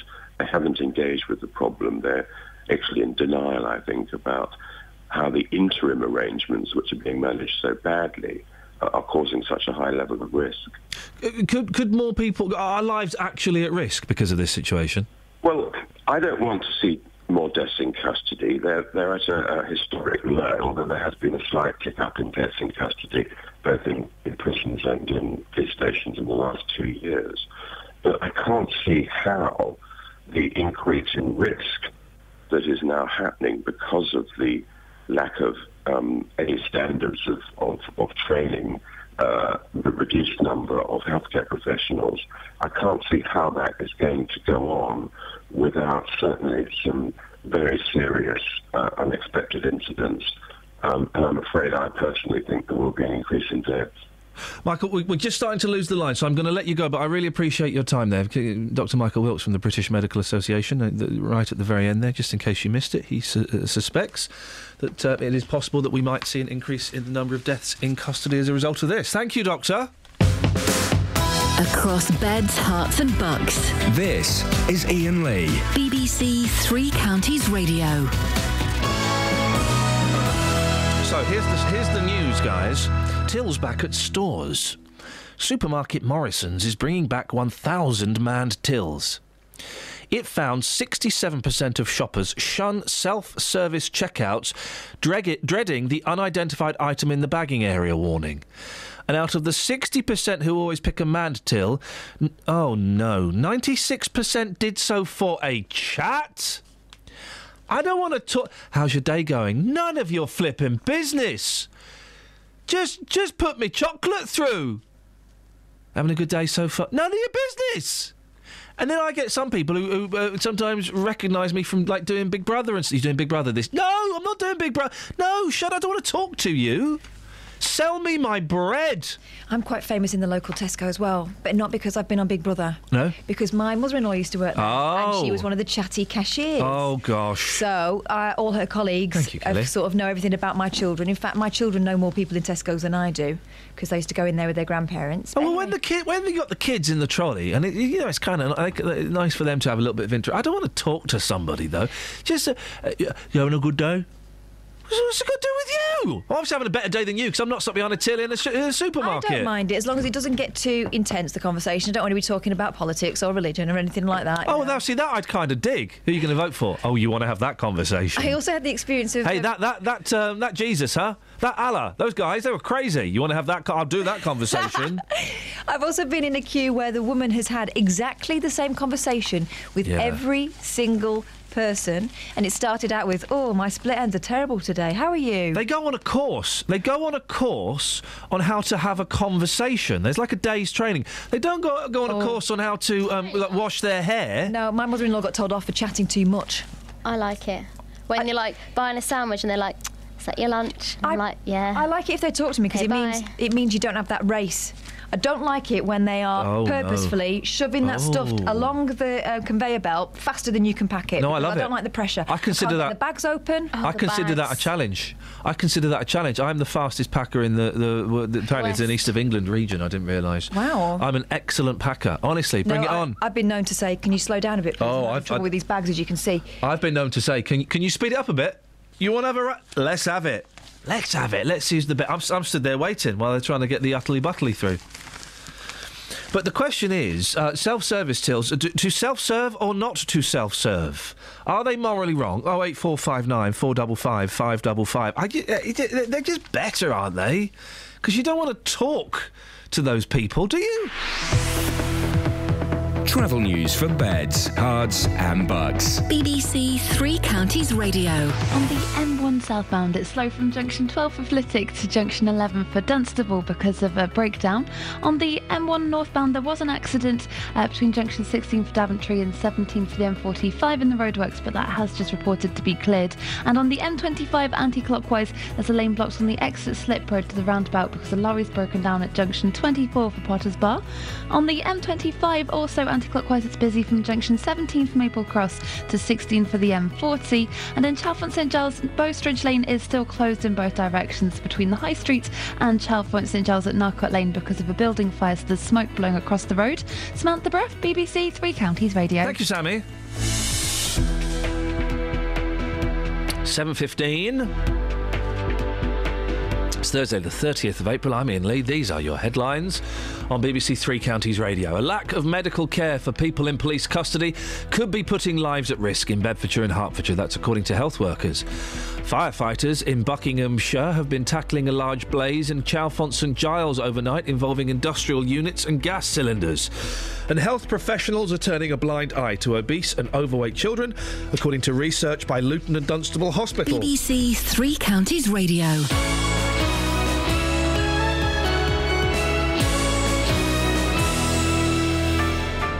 The general election on the BBC. We're bringing you the news as it happens, wherever you happen to be. Just enter your postcode on the BBC News website and you'll see all the details of your constituency and the latest news from where you live. We're helping you understand the policies and key issues. And what they mean to you. Election 2015 on the BBC. Making it clear. Call 08459 455 555. BBC Three Counties Radio. Doctors are still too frightened of upsetting parents when it comes to childhood obesity. That's according to research carried out by the Luton and Dunstable Hospital, which found that it has stopped clinicians talking to families about changes in lifestyle and diet. Stuart King is the director of Busybodies, which runs programmes in Bedfordshire and Hertfordshire designed to help families get healthy. Morning, Stuart. Good morning. So the story is that doctors, some doctors are reluctant to tell parents that their kids are overweight. That's not a particularly good situation to be in, is it, for anybody? No, but I do think that there's some justification for it. It's a very difficult conversation to have with people. Why is it so difficult? Because if a doctor's concern is for the health of a child, then surely it should be easy to say, you know, you're not saying your kid's ugly or your kid's smelly, you're saying your kid's overweight. That should be an easy thing to say, shouldn't it? In theory, it should. For example, if I was to say that a child was asthmatic, no one would take offence. But if I use the word obese or overweight about someone's child, there's a lot of social stigma around those terms. And so I think that's why doctors are sort of a little bit reluctant sometimes, because they've got to build a relationship with their patients. I can understand that, and maybe we need to change our attitude towards what being fat and overweight and obese actually means, because it is, to point it out, is in the best interest of the child. Absolutely, yeah, no, absolutely. I think it's just a social stigma, really. Actually, being overweight and obese is a medical condition, and in addition to that, there's a lot of social conceptions, and it's built into everyone's everyday life. It's not just a singular thing that can be just treated with a pill. So actually, there's lots of different things that people need to do to be able to manage their weight. But the first thing that people need to do is be able to identify that, and that's really, it's a big barrier for people. The thing is, the doctors will tell families that their kids are underweight. Yeah, because there's no social stigma to being underweight per se, not to the same extent. I'm trying to phrase a question, and I can't quite phrase it in my head. But the basic essence of it is stuff social stigma. Is kind of what I'm trying to get round to. You know, if the health is the most important thing. Doctors are worried about upsetting parents, aren't they? I guess. Yeah. And part of me thinks tough, because it's kind of the parents' fault. If you've got an 8-year-old that's overweight, it's the parents' fault, isn't it? Ultimately, they're responsible for what that kid eats. And if they're worried about upsetting the parents, well, you know what? Tough. But it's phraseology like that. It's the parents' fault. I mean... Well, the doctor's not going to say that. That's me saying that. But it is the parents' fault, isn't it? But that's what they're thinking. That parents, when they know that parents are going to interpret it that way, and they know that parents are going to think, God, this is all my fault, and it's going to be, something that they feel bad about, they feel guilty about. Tough. Well, perhaps so. But we have to. Doctors aren't there to upset people. They're there to try and help people, and they have to use a certain bedside manner. There are lots of things doctors can do to raise the issue more sensitively. To talk about weighing and measuring the child in front of them, and then saying, I've got a couple of concerns. Is it something you're concerned about? And bringing it up in a slightly more acceptable way. But it is still a difficult conversation. I mean, obviously work with lots of families with overweight children. Yeah. And it is something that's it's quite upsetting for them. There's a lot of issues surrounding it, like bullying and stuff like that at school. So actually, it is a really sensitive issue. But there are things that doctors can do to to raise it a little bit more sensitively if they feel some concern about doing so. Your organisation, Busy Bodies, what do they do? How do they help? So we'll work with lots of families from different backgrounds, and basically we do healthy eating and we do physical activity throughout the programme. But what we really do is spend some time working with families to really understand what's going on at home, really understand the social context that they're operating in. Because you can't, manage your weight if you've got loads of other things going on at home that are causing barriers. So the key thing for us is understanding really what's going on at home and then trying to work out with them, because we can't just say, do this, do that. We need it to work in their real lives to make sustainable change. So what kind of barriers might there be at home that need to be overcome? Anything really. I mean, a divorce going on at home, an ex-partner that's not as supportive of trying to manage weight, something, money, time, all these different factors, and we can try and help them to identify ways to sort of, find more time in their day to be able to prepare meals together or something along those lines. There's lots of different factors that people don't really think of as being built up with the issue of weight, but actually these are the real issues, and small changes can actually lead to really big benefits. Stuart, I appreciate your time. Thanks for coming on. Stuart King, Director of Busy Bodies, 08459 455 555. This is Iain Lee on BBC Three Counties Radio. The thing is, most of the doctors I've met are really kind of... not most of them. A significant number of the doctors I met are quite insensitive anyway. Tactless. Tactless. They've got no tact. So they shouldn't have to think about that. They have to... Not their fault, they'll be stopping the kid getting bullied if they point it out. And they shouldn't have to... do you remember when... I mean, they tell people they've got cancer. Yeah. They tell people they're dying. That's got to be harder than saying, I think you can... But you don't need to do it in front of the kids. No. You can say, maybe, do you want to go outside with Dad? Well, I'll talk to your mum for a bit. And, your kid's overweight and, what are you feeding him? But it's because food is so bound up with emotion, isn't it? And for a lot of families, it's the way they show affection. It's just as harmful overfeeding as underfeeding. Guys, we've lost the battle against obesity. We've lost that battle against obesity. Remember the war on drugs? Well, yeah, the war on drugs, we've lost that. We've lost the battle against obesity. We're 10 years, 15 years behind America, as we've been for the last 60 years. They're all huge over there, and we're all going to be huge in about 10 years' time. They just build bigger chairs. Yeah, exactly. We've lost it, guys. Matt's in Luton. Morning, Matt. Morning. Are you a fat lad? Well, I've lost a stone in the last few months. So I'm not that fat. Oh, OK. I'm not as fat as you. Hey, there's nothing on me, Matt. Yeah. There is nothing of me. I've seen better-looking rabbits than you, actually. Better-looking rabbits? What does that even mean, you lunatic? That means that you're so skinny it's a joke. Hey, you're so... no, I've got one. You're so fat, Matt, that if I ran around you, I'd have to stop halfway for a break. Very good, yeah. Hey, we played Johnny Cash earlier on. I didn't hear it. Well, now, you've called in about something. Let's get to the meat and indeed the two veg, and then let's pretend this never happened. Meat and two veg from the butchers. Yes, yeah, exactly. Is Matt, have you taken your pills this morning, mate? Not yet, no. Well, I think maybe you should take the pills before you call us. Don't you worry about my pills, son. He's got his little pill box, his little stash. Yes. Hidden in the glove compartment, in the secret compartment of the glove compartments of the police. Stop it, they'll find it. Can we speak about what I phoned up about? I've been asking you to do that for the last 3 minutes, Matthew, so get to it. You do go on. And you keep going on. Every day you phone in, I think he's gone on for another day. You heard of that song, Keep On Keeping On? Have you heard of that song, Shut Up and Sing?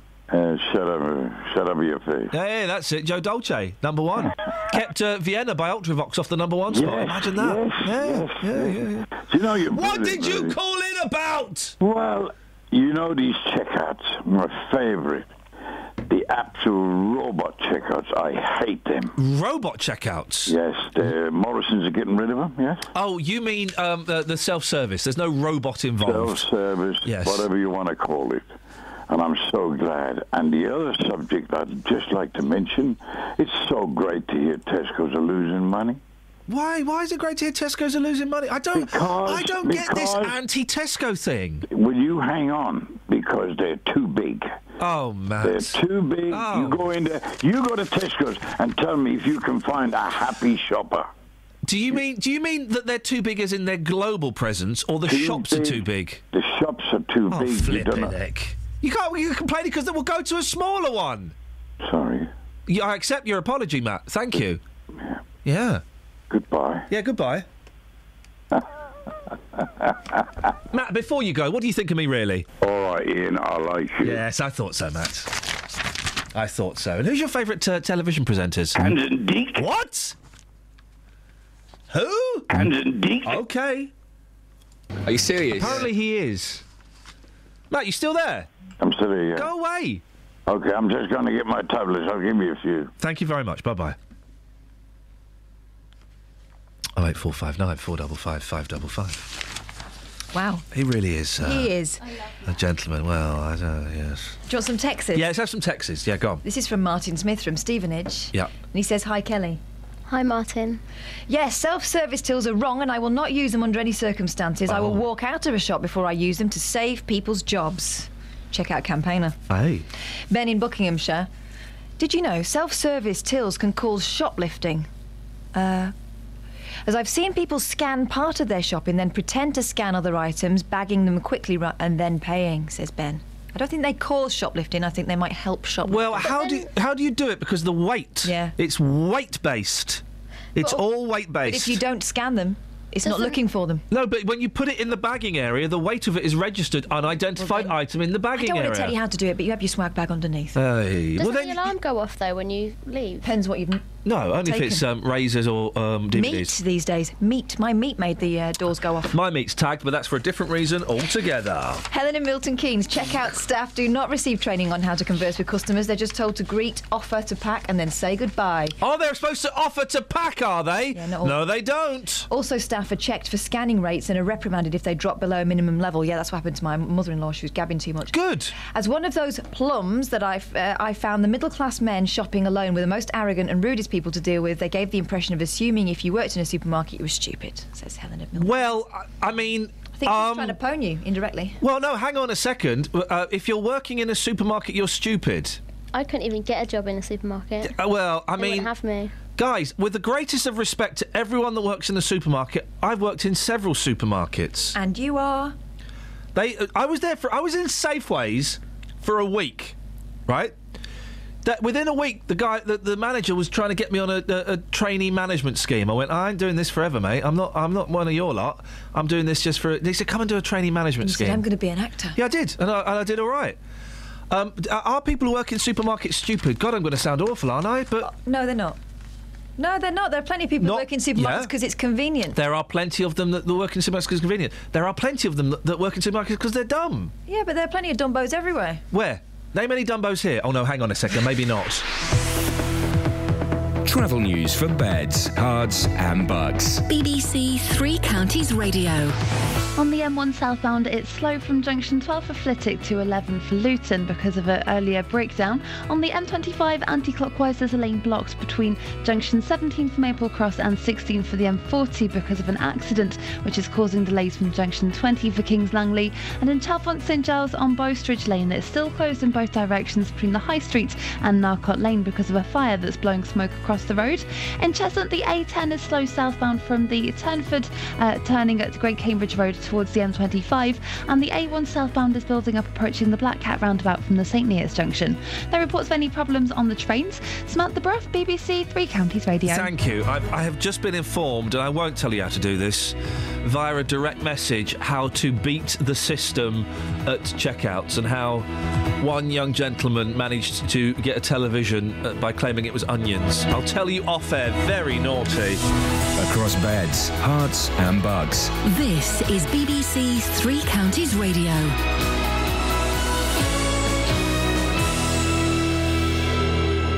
It's 7:30. I'm Simon Oxley. A lack of medical care for people in police custody could be putting lives at risk in Bedfordshire and Hertfordshire, according to health workers. Firefighters in Buckinghamshire have been tackling a large blaze in Chalfont St Giles overnight, involving industrial units and gas cylinders. And health professionals are turning a blind eye to obese and overweight children, according to research by Luton and Dunstable Hospital. Three Counties Sports. BBC Three Counties Radio. Chelsea are 13 points clear at the top of the Premier League after coming from behind to win 3-1 at Leicester. Jose Mourinho's side will be crowned champions if they beat Crystal Palace on Sunday. April month, the months where everybody was expecting Chelsea to drop points playing against Arsenal and Man United, was exactly the months where we destroy opponents. In this moment we are 13 points distance, and we won every game except the draw against Arsenal in these months. Managers and players from our Football League teams are among the nominees for April's divisional awards. Watford boss Slavisa Jokanovic and midfielder Adlène Guardiola are nominated in the Championship. MK Dons boss Carl Robinson and striker Will Grigg are nominated in League One, and Stevenage manager Graham Westley is nominated in League Two. 3 top Premier League sides are chasing the signature of a Luton Town player aged just 11 years old. Reports this morning claim Charlie Patino is a £10,000 target for Arsenal, Chelsea and Tottenham. The youngster is at Luton's academy and is also a Hatters season ticket holder. His father has told the Daily Mail they will come to a decision at the end of the season. Boreham Wood won the first leg of their Conference South playoff semi-final 2-0 at Haverton Waterlooville last night. First half goals from Junior Murray and Graham Montgomery gave Ian Allinson's side the advantage for Saturday's second leg in Hertfordshire. And Ronnie O'Sullivan is out of the World Snooker Championship after losing his quarter-final 13-9 to Stuart Bingham. I can't make no excuses, I was outplayed. It was all there for everyone to see. Everyone else can make their own mind up on what they thought my performance was, but I was off the pace, and if you're not committed to playing as much as the events as the other players, then that's going to happen.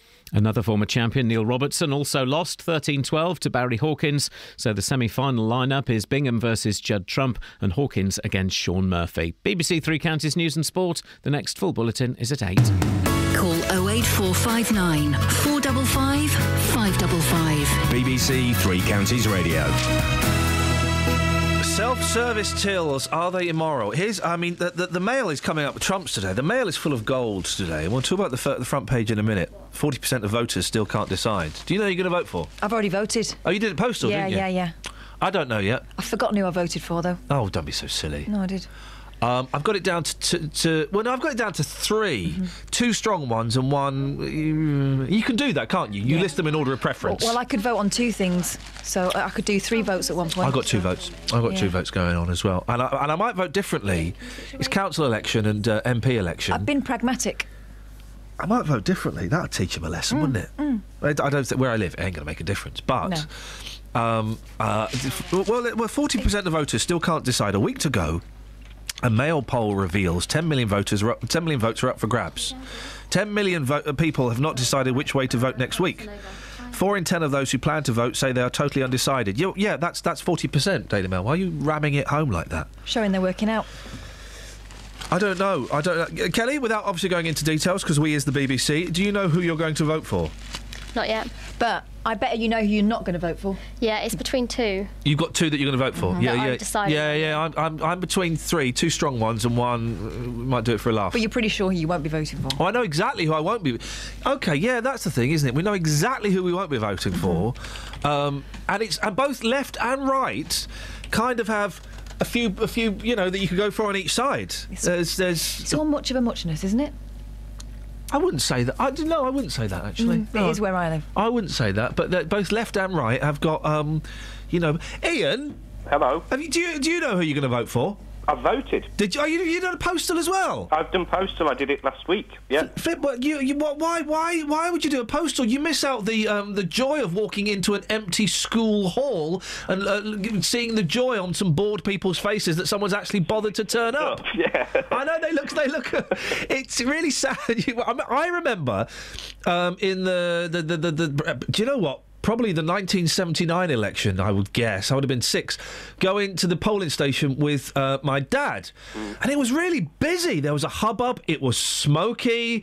There was a vibe there. And I remember thinking, hey, this is quite exciting. Yeah. You go now. No, it's not like that anymore. There's nobody. There's normally at ours, there's a Lib Dem. Oh, no, when I lived in London, there'll be a Lib Dem outside doing a straw poll, or an exit poll, sorry.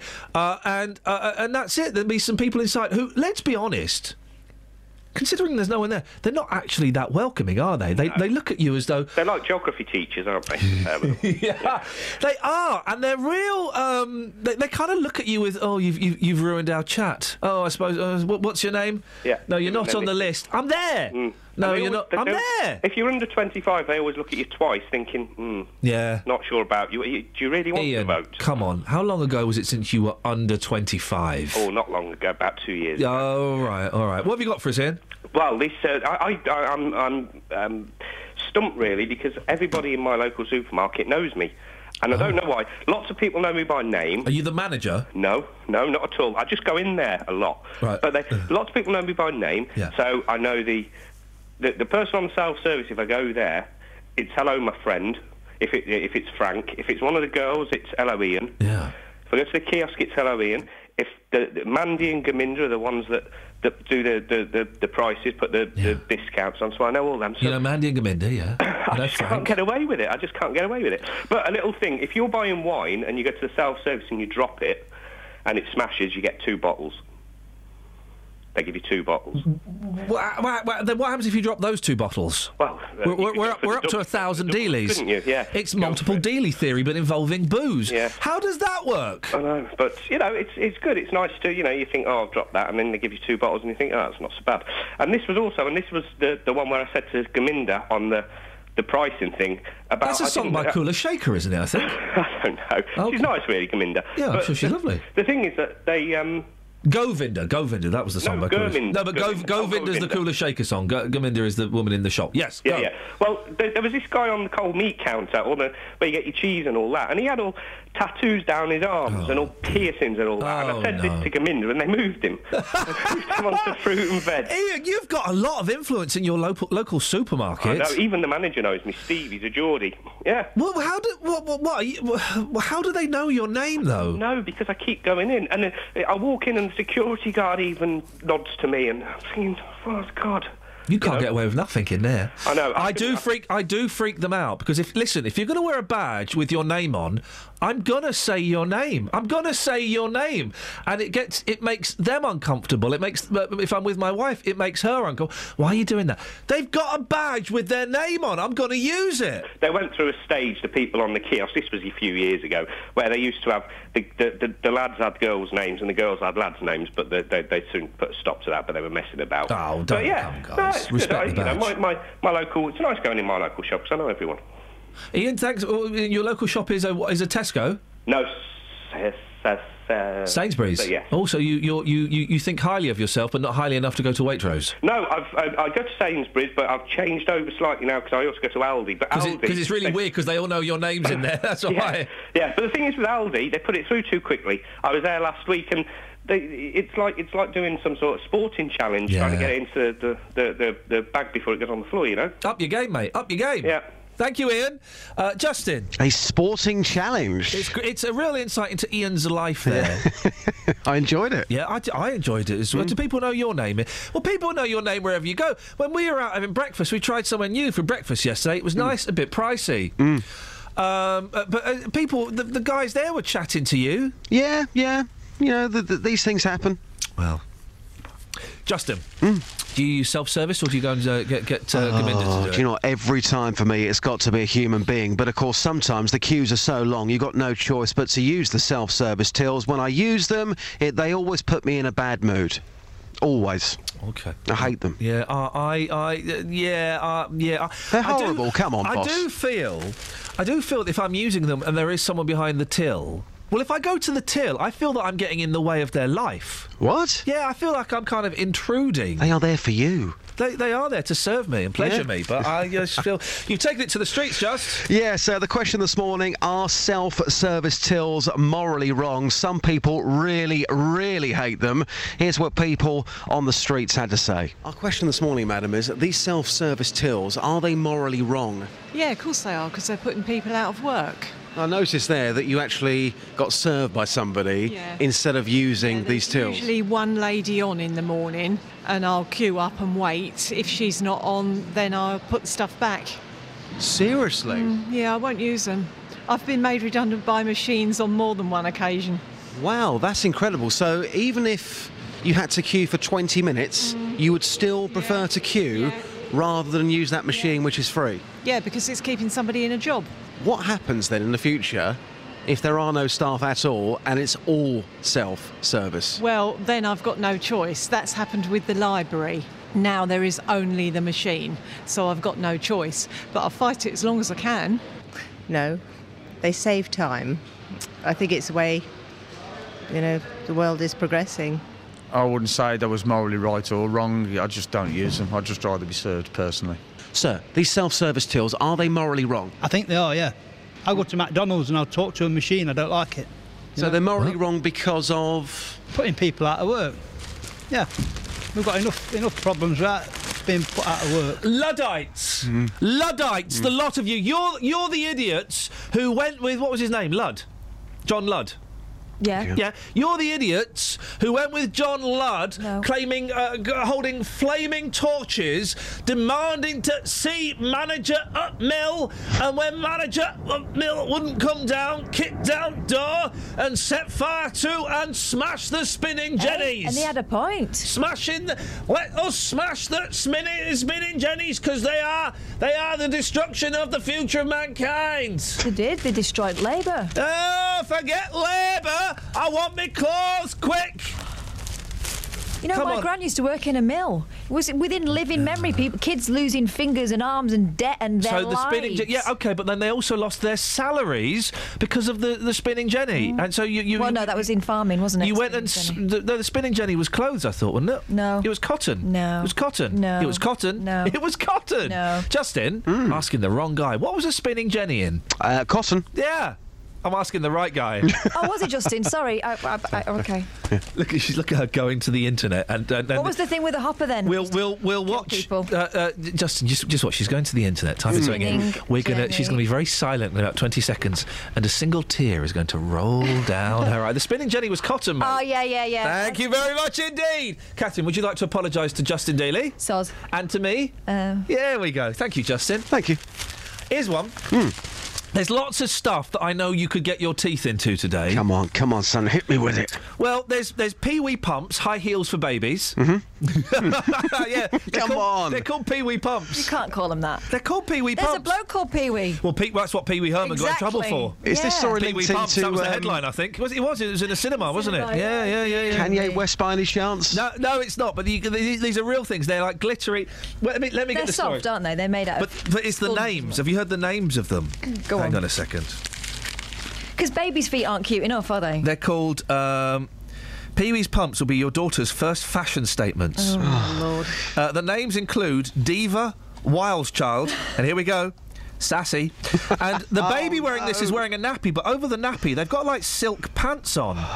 That is weird. Are they leopard skin? No, the leopard skin shoes, but they're burgundy silk pants. So there's that. Yeah. Burgundy. There's the school trip to the mosque that the parents don't want to go to in case the kids get shot. Wow. We'll do that story in a bit. I mean, there's so many great stories there. There's been nothing the last week, and then there's great. There's the builder who cleaned out an old man's guttering, and he got left in his will. Would you take the cash? Would you take the cash? Absolutely, yes. Well, okay, let's narrow it down. Okay, the two that I like. Tell us the story, Catherine, because you found this, the guttering. Oh, don't make me tell this. Come on, you can do it. Builder offered to do an old man's guttering, and the old man offered him some money. He said, no, it's a nothing job, I won't. Anyway, they built this sort of relationship where you go and have a chat with him now and again, and was, 6 years later, left £500,000 worth of this guy's estate in his will. He cut out all his family. Now, the family are contesting it in the High Court, saying that this can't be what he wanted, whereas the builder's saying, well, clearly he'd fallen out with his family. Would you take the money? Oh, yes. Yes I or would no? feel so weird about that. Well, I mean, you do hear, I'm not suggesting this is the case, but you do hear, Colin, we'll come to you after the news. You do hear stories of people coercing people. Yeah, normally from the family's point of view. They'll say, they started hanging about when she got ill. OK, so there's that. Or there is the front page of the Daily Mail, 40% of voters still can't decide. You call it, boss. You call it. Let's, well, what do you fancy? I think out of those, I think the one which kind of gets me is, would you take the money? Beautiful. Let's do that. Take it to the streets, fellas. OK. Speak to you later on. Ta-ta. Travel news for beds, cards and bugs. BBC Three Counties Radio. On the M25, there's a lane blocked anti-clockwise by a serious multi-vehicle accident between junction 17 for Maple Cross and 16 for the M40. That's causing delays from junction 20 for Kings Langley. On the M1 towards London, there's a lane blocked by an accident involving a car and a lorry at junction 9 for Redbourne, which is causing delays from junction 10 for Luton Airport. In Hemel Hempstead, the A41 is looking slow southbound from the Hemel Hempstead turn-off towards the M25. In Tame, on the A418 Aylesbury Road, that's looking very slow between Tame Road and the Kingsley Road. And in Clophill on the A6 Bedford Road, that's also looking very busy between Back Street and the A507. There's no reports of any delays on the trains. Samantha Bruff, BBC Three Counties Radio. Sammy, thank you very much. Colin, stay there, come to you in a second. 7:46. It is Thursday, the 30th of April. I'm Iain Lee. These are your headlines on BBC Three Counties Radio. Residents have been evacuated following a major blaze in Buckinghamshire overnight. Firefighters are still at the scene in Chalfont St Giles. A lack of medical care for people in police custody could be putting lives at risk in Bedfordshire and Hertfordshire, according to health workers. And health professionals are turning a blind eye to obese and overweight children. That's according to research by Luton and Dunstable Hospital. Here's the weather with Elizabeth Rizzini. Beds, Herts and Bucks weather. BBC Three Counties Radio. Hello, very good morning to you. We've got a typical April day today. There'll be a few showers around, particularly through the middle part of the day, and some of them might be on the heavy side, but then they'll tend to fade away as we head into the afternoon again. So watch out for one or two showers, but for the most part, I think many places staying dry. There'll be some good spells of sunshine around as well, particularly in between those showers. And then as we head towards the end of the day, then it's going to be really quite sunny again. So yes, a few showers around, but lots of sunshine too. Top temperatures today up to 14 or 15 Celsius, 59 in Fahrenheit. Sorry. Overnight tonight, it's going to be quite a chilly one, so we could see temperatures drop just low enough for a touch of rural grass frost, perhaps down to around sort of 3 or 4 degrees in many of the towns. Even quite cold, light winds, clear spells, and of course staying dry. And then a chilly start to the day tomorrow. Tomorrow is going to be a dry day. There'll be a northeasterly wind this time, so it's going to feel a bit chillier than today. Highs of probably only 10 or 11 degrees. There will be some sunshine around, but it will tend to be quite hazy, particularly towards southern areas of the three counties. Now, as we head through into the bank holiday weekend, there will be some wet weather around at times, and the forecast does keep changing, so do keep an eye on it if it's important to you where and when it does rain exactly. But at the moment, it looks like Saturday is going to be dry, but rather cloudy, feeling quite cool as well. And then the rain's going to come on Sunday, some heavy rain at times. It looks like a bit of a washout, to be honest. And then on Monday, there'll be some showers around, but there will be lots of dry weather too, and it will be feeling just that bit milder. That's the forecast for now. It all started right here. It's a great goal from Luton Town. It's McFadden on his debut as well. We've been with them all the way. And Stephen is his first goal of the season. Ainsworth and Dodson just below us give a high five, and that's the Blues 3-1 up. And now it all comes down to this. Seals the 3 points for Watford! On Saturday, Watford will be crowned champions if they beat Sheffield Wednesday in the early kick-off. Then at 3, local rivalry means more than ever as Luton and Stevenage face each other. Howes with 4 for the season. Deep Curran! Right foot shot! Plus, Wycombe travel to Northampton, still searching for automatic promotion. Paul Hayes has given Wycombe the lead here. Everything will be decided in Three Counties Sport. Saturday from midday here on BBC Three Counties Radio. They make it sound so dramatic, don't they, Colin? I wish you'd give a warning when you're going to do that sports blooming trailer. Nearly blasted my ear off. It was loud, wasn't it? It was loud. Well, sports people are loud. Yeah. They make it sound so exciting when really it's just football, isn't it? Correct. It's nothing special, it's just football. No. Imagine if we did all that. Coming up on the show today, it's going to be Colin in Dunstable, but this time he's talking self-service. I certainly am. What you got for us? Do you serve yourself? Oh, that sounded inappropriate. Didn't mean it to. Yeah, I know what you mean. I knew what I was saying. Yes, I do. Simply because it's quicker than waiting, for a lady to do it for you. Yeah. I mean, I prefer to have it done for me, but but if you can't get it, if it's going to take too long to get it done for you, you'll do it yourself. Well, that's right. What are we talking about, Colin? The only trouble is I do talk to the machines. Sorry? I do talk to them. Well, what do you say to the machines? Well, when she says unexpected item in the bagging area and things like that, I say, don't be stupid, woman. What? And you're single, aren't you, Colin? I am. Yeah. That kind of figures. Would you ever run a TV through and claim it was onions? No. You've never done anything dishonest? I think accidentally it didn't pick the odd item up. Do you know who you're going to vote for, Colin? No. You don't know? It's funny, though, isn't it? Because when I was growing up, everyone knew, and very few people would change that. You know, they were lifelong Tories, or like my parents were lifelong Tories, or you'd be lifelong Labour. And now it's all a little bit wishy-washy and a bit. Well, I wish they had none of the above. Oh, you sound so world-weary, Colin. What's the point? I'm getting fed up with it. I've had enough of the election already. By the way, if you want your mind blown, someone tweeted this yesterday. I know Simon's mentioned it in the news. Look at the front page of The Sun and the front page of the Scottish Sun. Have you seen the two? No. The front page of The Sun, it's a Tory. And they're basically banging on about, how The Sun says, today after a gruelling 5-year wait and an appalling Labour, The Sun is proud to deliver, basically saying vote Tory, and inside saying don't vote SNP. Whereas the Scottish Sun, the front page is vote SNP. It's brilliant. Great laugh, Colin. Graham's in Clophill. Good morning, Graham. Morning. What you got for us, boss? Well, I received a letter yesterday from Japan. Oh, yeah?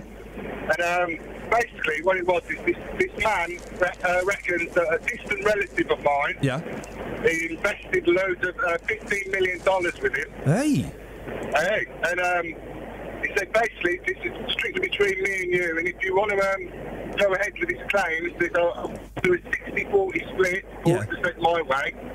But you got to keep it between us, and blah blah blah, all this. Sounds like a bargain, mate. What are you going to do? Like, I'm a millionaire, for 2 minutes, and I obviously realised it's got to be some sort of scam. Yeah. And basically, would you take the money? And I certainly wouldn't take the money. £4 million for nothing, basically. So what you got to do? Give him your bank details and send off what, like 500 quid? No, he said just get hold. My wife sent me an email one. Still hoping, like you never know. Yeah. And send us an email, we'll send you some details. Hey. So, my wife phoned the police and they said it's a scam, but I'm still sending you email just on the off chance. Yeah, well done. Now that email account is going to be just filled with spammers and Nigerians emailing you. You're now on a file. There's some guy in a Nigerian town going, yes, we have got another one. And they're just going to be bombarding you. It's my wife's email, not mine. Yeah, that'll learn her. Thank you, Graham. Oh, Graham lives in the world where that may actually have been a reality. Of course, he's ruined it now by telling us. Yeah. Gary's in Luton. Gary, do you self-serve or do you get someone to do it for you? We do it ourselves, but we don't self-serve through the normal self-serve till. Oh, WTF? How is this working, Gary? If you got the big Tesco's at Dunstable. Yes. Are you leaking air? No. Why? I'm just sure I heard someone cutting the cheese. Never mind. Carry on. Oh, all right. If you got the Tesco's at Dunstable, they have what they call scanning shop. Oh, this is the thing where you got the quasar, the laser gun. That's it. Yeah. So what? You scan it as you go round. You put your bags in the trolley. Beautiful. As you get the stuff, you scan it. Yeah. Put it in your bag. Yeah. And when you finish shopping, you go to these scanning shop tills, automatic till. Yep. Download from the scanner into the till. Yep. That counts up everything you got. Oy. And then you simply push pay or whatever you want to do. Beautiful. And you can walk out with all your bags packed. How much stuff have you nicked, Gary? None. Oh, Gary, come on. No, you don't. Come on, Anthony Worrell Thompson. How much stuff have you nicked? None. What would you... Because every now and again it'll tell you you can't do anything until you get someone to check the till. What would you say to the poor single mum who's at home crying because she can't feed her kids because you've done her out of a job? Tough, go and get a job. Ladies and gentlemen, thank you very much indeed. That's Britain. Thank you, Gary. Morning, Nige. Morning, Ian. Yeah. Although it's a bit of a slip when you said quasar gun instead of scanning gun. Yes. It is true. Every man in Tesco's does pretend to be James Bond or somebody when they try to scan the shopping, and obviously they get told off by their wife for being stupid and stop around on the floor. What do you do that with it? Because I've seen these little guns. You hold it as though it's a gun and then burst around the aisles. You had, when it first came in, you had to have that bit of fun and run around and scan it and try and do it under your arm and under the top of there and all that sort of stuff. I still do the thing when I'm taking the trolley to the car where I push it really fast and then stand on the back. That's it, yeah, and then it tips over and it hurts you. Yeah, of course. Hey, Nigel, listen, Catherine Kelly, Matt Lockwood, Paul Scoynes, Justin Dilly and myself, we're actually going to go and play Quasar in a couple of weeks. Do you want to come? Oh, mate, I'd love to. Yes, please. Send me, Nigel, look, do you know what? Send me an email. You'll be the only listener we invite, OK? Oh, well, thank you very much. I'll send you an email now. Nigel, send me an email. We'll invite Nigel. Only because he sounds like he's handy with a laser. Yeah. Could he be on my team? Yeah, well, maybe. Well, let's quickly do this. We are going to go and play Quasar soon. Boy, oh boy. And Nigel, you are genuinely invited. Nobody else. We won't say when or where. We're just going to do it. I love this story. It's taken 2 people to write this. They could be shot. Fears over school's mosque trip. Parents are refusing to let their children visit a mosque on a school trip because of fears over Islamic extremism and violence. The primary school wants to take nearly 100 pupils to an Exeter mosque next week as part of studies into other faith. But the parents of around 10 children have refused to give permission, citing concerns over terrorism and Islamic State. Wow. One even said she feared her son might be shot. Well, you know what the problem with this is, and you said it off air, Catherine.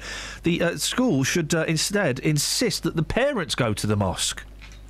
Another said, we have grave concerns about the children's safety during the trip due to the horrific events that occur every day in other countries.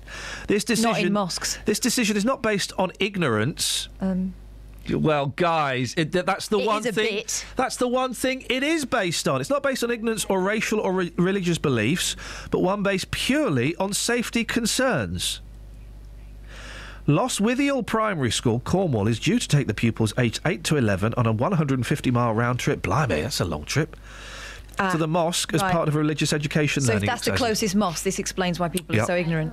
They plan to visit a cathedral before touring the mosque, where they will observe a congregational prayer and be able to... I've never seen a prayer in a mosque. I would love to see that. I'll be up for that. I like going... I'm not religious. I like going and watching them pray up in a church, and I wouldn't mind seeing a prayer up there. There's a very special kind of atmosphere when you've got that amount of concentration. Well, see, now, here we go. This is where I think we get to the crux of it. Christine Trevethan, 47, among the parents refusing to let their kids go, says, I don't agree with the religion or what it stands for. Oh, there we go.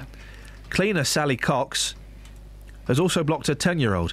You can see what they're like every day on the news. Wow. There was a Muslim bomber in Exeter. Wasn't that the guy that set off the guy that was not mentally gifted and set off the bomb on himself when he was in a toilet or something? I was thinking about him last night, bizarrely. There was a Muslim bomber in Exeter just a few years ago. It's unsafe. I don't want my son being shot. Wow. Take the parents. Yeah, it was in Exeter. Nick Riley, 22, injured himself in an Exeter restaurant. 08459 455 555. I'm throwing it out there. Does anyone agree with these parents? They don't want their kids taken because they're feared they will get shot. Would you let your kids go on a school trip to a mosque? Yes or no? 08459 455 555. Travel news for beds, cards and bugs. BBC Three Counties Radio. On the M25, there are delays anti-clockwise from junction 20 for Kings Langley to 16 for the M40 because of a serious multi-vehicle accident which has blocked one lane. On the M1 towards London, there are queues from junction 11 for Dunstable Road to junction 9 for Redbourne after an accident involving a car and a lorry. And in Watford, it's looking busy on Beach and Grove around Escourt Road. It's also looking slow in Clophill on the A6 Bedford Road between the Back Street and the A507. And at the Black Cat roundabout on the A1 southbound, it's looking slow on the approach southbound from Eton Soken. There's no reports of any delays at the moment on the trains. Samantha Bruff, BBC Three Counties Radio. Thank you very much, Sammy. Loads of great questions. Do you know who you're going to vote for? You did a bit of work for an old guy. He dies, leaves £500,000 in his will. Will you take it? And would you let your kids go on a school trip to a mosque? Of course you would, wouldn't you? Local and vocal across beds, hearts and bucks. This is BBC Three Counties Radio.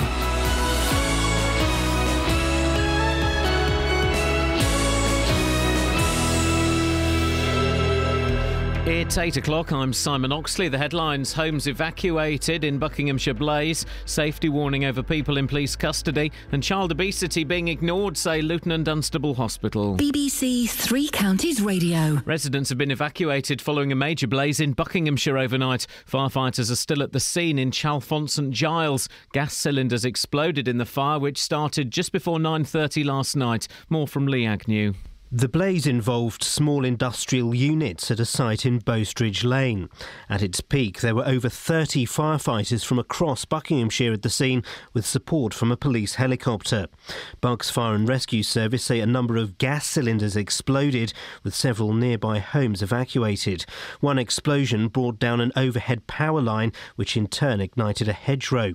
An investigation will get underway this morning. A lack of medical care for people in police custody could be putting lives at risk in Bedfordshire and Hertfordshire, according to health workers. Since taking over the contract at the beginning of the month, G4S have reduced on-call cover to just one doctor covering beds, Herts and Cambridge. This anonymous healthcare professional has highlighted her concerns.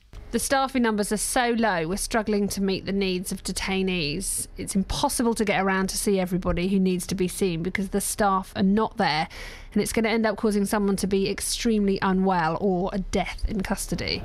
Within the past hour, a teenaged boy has been pulled alive from the rubble of an apartment block in Kathmandu 5 days after the earthquake that struck Nepal. More than 100 British nationals have flown back to the UK. They arrived at Stansted Airport on a special flight in the early hours of this morning. Health professionals are turning a blind eye to obese and overweight children, according to research by Luton and Dunstable Hospital.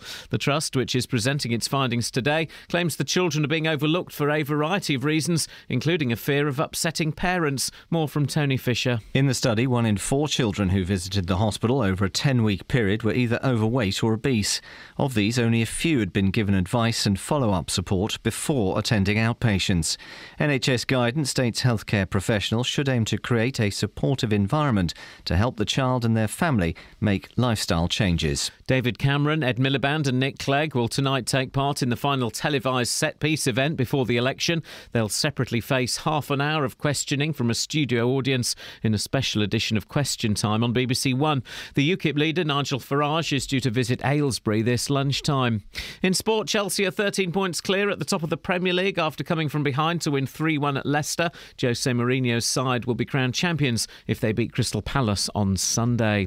The weather, a mixture of sunny spells and scattered showers, some of which may turn heavy and possibly thundery this afternoon. A maximum temperature 13 degrees Celsius. And you can get the latest news and sport online at bbc.co.uk/3 counties.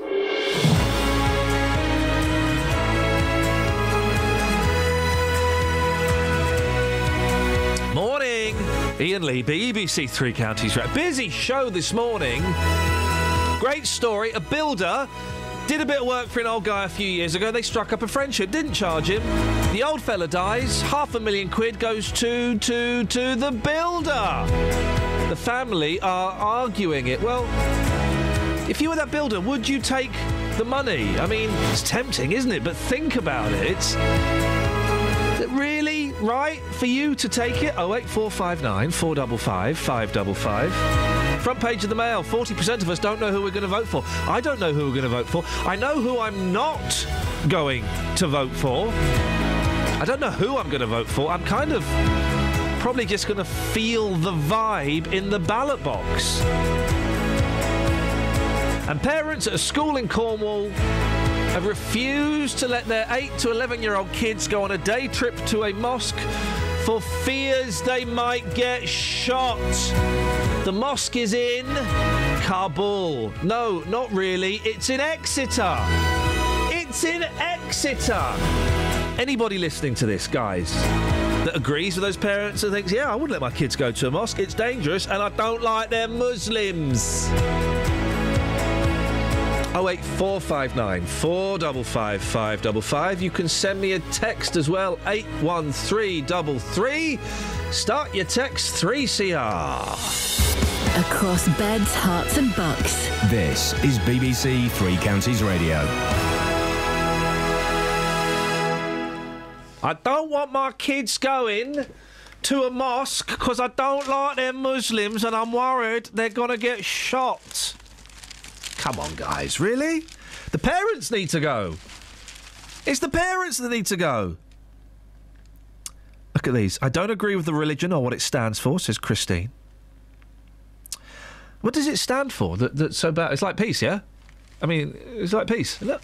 Peace and love. All religion basically boils down to just be nice to people. And Sally Cox says you can see what they're like every day on the news. It's unsafe. I don't want my son being shot. It's a mosque in Exeter. It's a mosque in Exeter, guys. 08459 455 555. Do you get what those parents are banging on about? Or do you think it is nuts? Now, a lack of medical care for people in police custody could be putting lives at risk. That's according to an investigation from BBC East, which found police stations in Bedfordshire, Hertfordshire and Cambridgeshire are relying on one on-call doctor for all of them. Sophie Carl is a solicitor for Sophie Carl & Co. and specialises in police misconduct cases. One doctor, Sophie, between Bedfordshire, Hertfordshire and Cambridgeshire. Your reaction, please. I think it's shocking and it's very scary that this has been happening for a while. Something seriously needs to be done about this, and I'm glad that it's being high profile today. This is partly because of the privatisation of this side of things. It's G4S. Remember the Olympics, guys? It's G4S who are in charge of this. I mean, I don't understand how they could be allowed to get away with that. I mean, it's saving money, basically, I would imagine. It's not saving money because they're being paid for a contract which is probably hundreds or 200 million pounds. I don't know how much the contract is. In that, they have to provide a certain service. Having one doctor to cover 3 boroughs obviously isn't, they cannot provide that service at the moment. So what the NHS or the Home Office and what the police need to do is very much look into, is there any risk in continuing with this contract, or is there any way we can modify the contract? Because we have to put people's lives first before money, and I think in this case, I just think something terrible is going to happen. You're a solicitor, Sophie. You know contracts better than me. Would they be able to get out of the contract? If that's the deal, and they'll be tied in, wouldn't they? I think they'll have to speak to their own solicitors about that. But what has been discovered through your investigation is that one doctor for 3 counties cannot be something that would have been stated in the contract. They would have had some kind of sufficient cover, and that is not sufficient cover. What if that one doctor is ill? I mean, who then covers him or her? Legally speaking, who'd be liable if someone was injured in police custody, or if because of there's a doctor in Cambridgeshire and he gets a call to come and visit someone in Herts, and by the time he's got there, the fella's died. Who'd be responsible? Initially, it would be the police because it's in their custody, but also there would be, you would have to look into why it was that individual, there was an incident with that individual, and then if there is liability anywhere else, that would have to be considered as well. But ultimately it's for the police because it's in their custody. Well, we don't know how, we can make up figures. We don't know how much G4S have been paid for this, but it is the police service, as we know, Sophie, they're facing massive cuts. They've had massive cuts, and they've got even bigger cuts coming along. They do have to try and save cash, don't they? They do need to try to save cash, but not at the expense of people dying in their police cells. I mean, this is, privatisation. I'm not a fan of privatisation of public services, so I'm not a fan of G4S taking over any kind of healthcare for the police, in any event. So I think we need to really look at what is their role, what is private companies' roles, and I think in this case it clearly shows that they cannot provide a public service which needs to be done. So we need to look at what is G4S, what did G4S promise, and whether they can keep with their promises or not, because your investigation shows there are serious concerns. Earlier on we spoke to Dr Michael Wilkes from the BMA. He is a forensic physician in Thames Valley. He suggested that this could potentially put lives at risk. Would you agree? Yes, I do. I think it's the doctors' lives as well, nurses and everyone else, because if they are being shuttled from here and there is also a risk to them. They could become ill. They may not continue with their on duty calls, and also, in the police, the police stations itself, the police will then have to face what a doctor should be dealing with. So there are serious concerns as to what is going on, and it's not right that people's lives are being put at risk. Sophie, I'm just going to indulge me for one more question. What's the difference between a solicitor and a lawyer? Lawyer is a solicitor, barrister, or legal executive or paralegal, anyone that does any kind of legal work in a law firm or a barrister's chambers. So lawyer is the umbrella term under which a solicitor would come? That's right, yes. Brilliant. Thank you very much, Sophie. Sorry. It's always bothered me, and I just thought, do you know what? I have a perfect opportunity. Thank you, Sophie. Sophie Khan, solicitor for Sophie Khan and Co. I hope you don't think that was any way demeaning to the conversation. It's one of those things that... It's always bothered me. This is the great thing about doing this job. I get to talk to loads of different people and I can ask them silly things that have bothered me and bugged me for ages. She's fine about it. Good. I just thought she's going to go... But... No, she's the sort of... she asks questions for a living. She gets it. Yeah. 08459 455 555. You can text 81333. Start your text 3CR. Otherwise, one of the rubbish BBC local radio stations. I mean, one of our sister stations. I don't think that's any better. No, that's what they say. It's our sister stations. BBC Hereford and Worcester, one of our sister stations. Sisters that don't talk to us. Yeah, sisters are doing it for themselves. They are. Have we got any texters? Yeah, loads. One from Tony. Morning, says Tony! Yes to the answer to the mosque visit. Tim in Bromham, yes and yes. Why wouldn't you? And we've also got these through about self-service and whether or not it's immoral. Oh, yes. To self-serve when there are cashiers available. You're so self-serving. Ian. Yes? This is from Tony. Another Tony? Same Tony. Tony, give us a call, Tony. Save money on that. The thing is, by the way, guys, we have lots of listeners from all over the world. I know we've got lots of American listeners, bizarrely. I wish they'd call. I wish they would call. And the way it works is we call you back. Unless you phone up and say, I want to go on air now, and, they'll might put you straight through. But we will, Kelly or Catherine will call you back wherever you are in the world. So you'll pay to phone us up. Mm-hmm. That phone call will last about 30 seconds a minute, and then we call you back. And we can talk. We can talk. Who's the gentleman we have from Australia that calls from time to time? Gertrude. What's his name? Gaston, that's it. Gaston? Bill. Get the bill, please. When I was learning French, my mum thought that was pronounced Garcon. Oh, Garcon. dear. It's got the number 5 underneath it. We all know that. A cedilla. Yay. Don't be so rude. She wasn't to know. Tony likes the self-service. It means I don't have to talk to anybody apart from the till. Beep, beep. Please put this item back. Please scan again. Please use card. Please wait for help. Please try my patience, says Sophie. Yeah, there's a lot... Sorry, Tony. I was thinking about Sophie. There's a lot of beeping going on, and they tend not to work. And there always has to be a hoverer. So, am I serving myself, or are you going to... why don't you come and do it?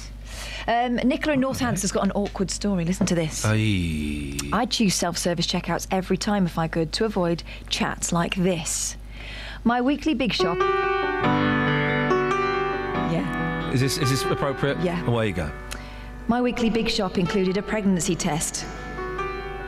Oh, no, hang on a minute. Is this, proper? It's all right. Oh, OK. As the cheery checkout lady swiped it through, she quietly asked, "Is it planned?"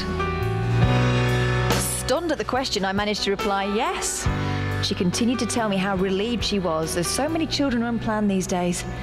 I never packed up my shopping so quickly as I did that day. Awkward, says Nicola. Is it planned? Wait, I want to know if she had it. Was it a boy or a girl? If she was pregnant. Well... Oh, to be continued. I used to like that one, when they say, "So when's it due?" And a couple of times, I admit, I said, "Sorry?" Why would you do that, mate? Well, I was really massively pregnant.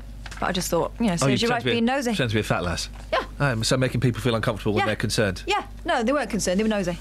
When's it due? What are you going to do? Help me out with it? No one can help me. Might do. Beyond the point I would of no love... return. My dream, my fantasy, my passion is to be involved in an aeroplane crash. And, wow. Sorry? Why? And to end up on a desert island. Oh, right. And I have to deliver a pregnant woman's baby. And I do it, and I do it brilliantly. And she calls the baby Ian. How'd you get the cord off? Teeth. Yeah. You got to do it with your teeth. There's no other way. You bite it like they used to do in the caveman days. 2 things I've learned from that. I'm having no more babies, and I'm not getting on a plane with you. I would love... Imagine tying up someone's umbilical cord. And imagine being one of those perverts that pronounce it umbilical. Ah! Travel news for beds, cards and bugs. BBC Three Counties Radio. There's been an accident on the M25 anti-clockwise between junction 17 for Maple Cross and 16 for the M40. So that means that there are queues from junction 20 for Kings Langley, although all the lanes have reopened. Also clockwise on the M25, there's a lane closed between junction 23 for the A1M and 24 for Potters Bar because a lorry's broken down. On the M1 towards London, there are queues from junction 12 for Flitwick to 9 for Redbourne after an accident involving a car and a lorry. And in Chalfont St Giles, Bowstridge Lane is still closed in both directions between the High Street and Narcott Lane because of a building fire that's blowing smoke across the road. Looking at the speed sensors in High Wycombe on the A404, that's busy in both directions, and the A1 southbound in Roxton is slow from the Eton Socon turning towards the Black Cat roundabout. On the trains, the 840 service from Luton to Bedford is cancelled. Samantha Bruff, BBC Three Counties Radio. Thank you, Sammy.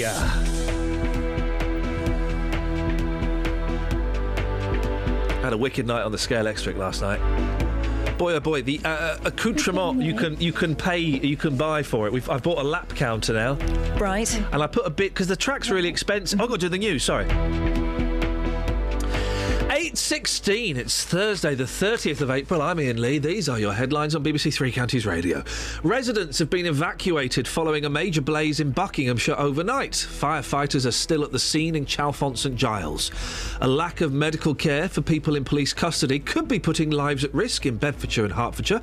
That's according to health workers. And health professionals are turning a blind eye to obese and overweight children, according to research by the Luton and Dunstable Hospital. BBC Three Counties Radio.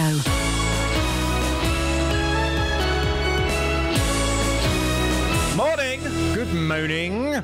Hey, I was thinking. What? Do you want to come round to mine and play Scale Electric? No, thank you. Well, if you come round about 6, you can watch the boys play it. Then they'll go upstairs. They'll go up at 7:30 for their bath, and then me and you can we can play adult Scale Electric. It doesn't really sound very fun. Strip Scale Electric. Every time your car comes off the track, you take off an item of clothing. And yeah, go on, I'll be generous. Socks can count as 2 items of clothing. Oh my God. That could be fun, couldn't it? I'm not sure. Well. All right. So when were you thinking? Well, I mean, what are you doing tonight? I'm busy. Tomorrow? Busy. Saturday? Busy. Next week? Busy all next week. How about May? May. I tell you what. Let's talk nearer the time. All right. Beautiful. Well, it's May. The weekend. I think all the weekends in May I'm busy. You can come with that. If you give me your phone number, what I'll do, give me your phone number. I'll turn our mics off, don't worry. Right. Give me your phone number and I will give you a call. I can never remember it off the top of my head. I'll tell you what, I'll tell you later. All right, lovely. We'll sort it out. After 9. Strip Scale Electric for the lads. That'll be great for the lads. Will it involve alcohol? You bring some booze if you want, mate. Yeah? Yeah, sure. Why not? Why not? I'm not funny. By the way, I've got an agreement now to go and have my liver tested. I know. You told us yesterday you should get your memory tested. No, but it's it's all organised now. Yeah, they're going to do a scan of my liver. Oh, so I thought it'd be blood. Oh, well, I think they're doing the whole shebang. I'm having images taken of it as well. Small prick, like a baby. Yeah. And then they said, would Jonathan also, would he be kind enough to then abstain from drinking any alcohol for 4 weeks and would test again? Mate, I've said no. No, I bet that's not in the contract, is it? I haven't. I haven't abstained from alcohol for 4 weeks since I was probably 15. Yeah, 4 minutes. Well, you were. I see what's in your bag. I've heard the glasses chinking together in your bag. Anyway, listen, I've got a guest coming down. So what's on your show today? Coming up on the Big Phone in this morning, I heard you mention this earlier. The front page of certainly one of the newspapers. Oh, yes. Well, 2 of them, really. Very political today. The Sun and the Daily Mail. I'm asking from 9 today, have you made up your mind who you're going to vote for? It's good, this one, isn't it? A national newspaper poll has revealed today that 40% of voters haven't made up their mind who to vote for. Pollsters Comres currently place the Conservatives and Labour in joint place on 35%, with UKIP lagging behind with an 11% share of the votes. The Sun has nailed its colours to the mast. Have you seen the front page of that paper? Oh, it's horrible. David Cameron as a baby, a chubby, moon-faced baby.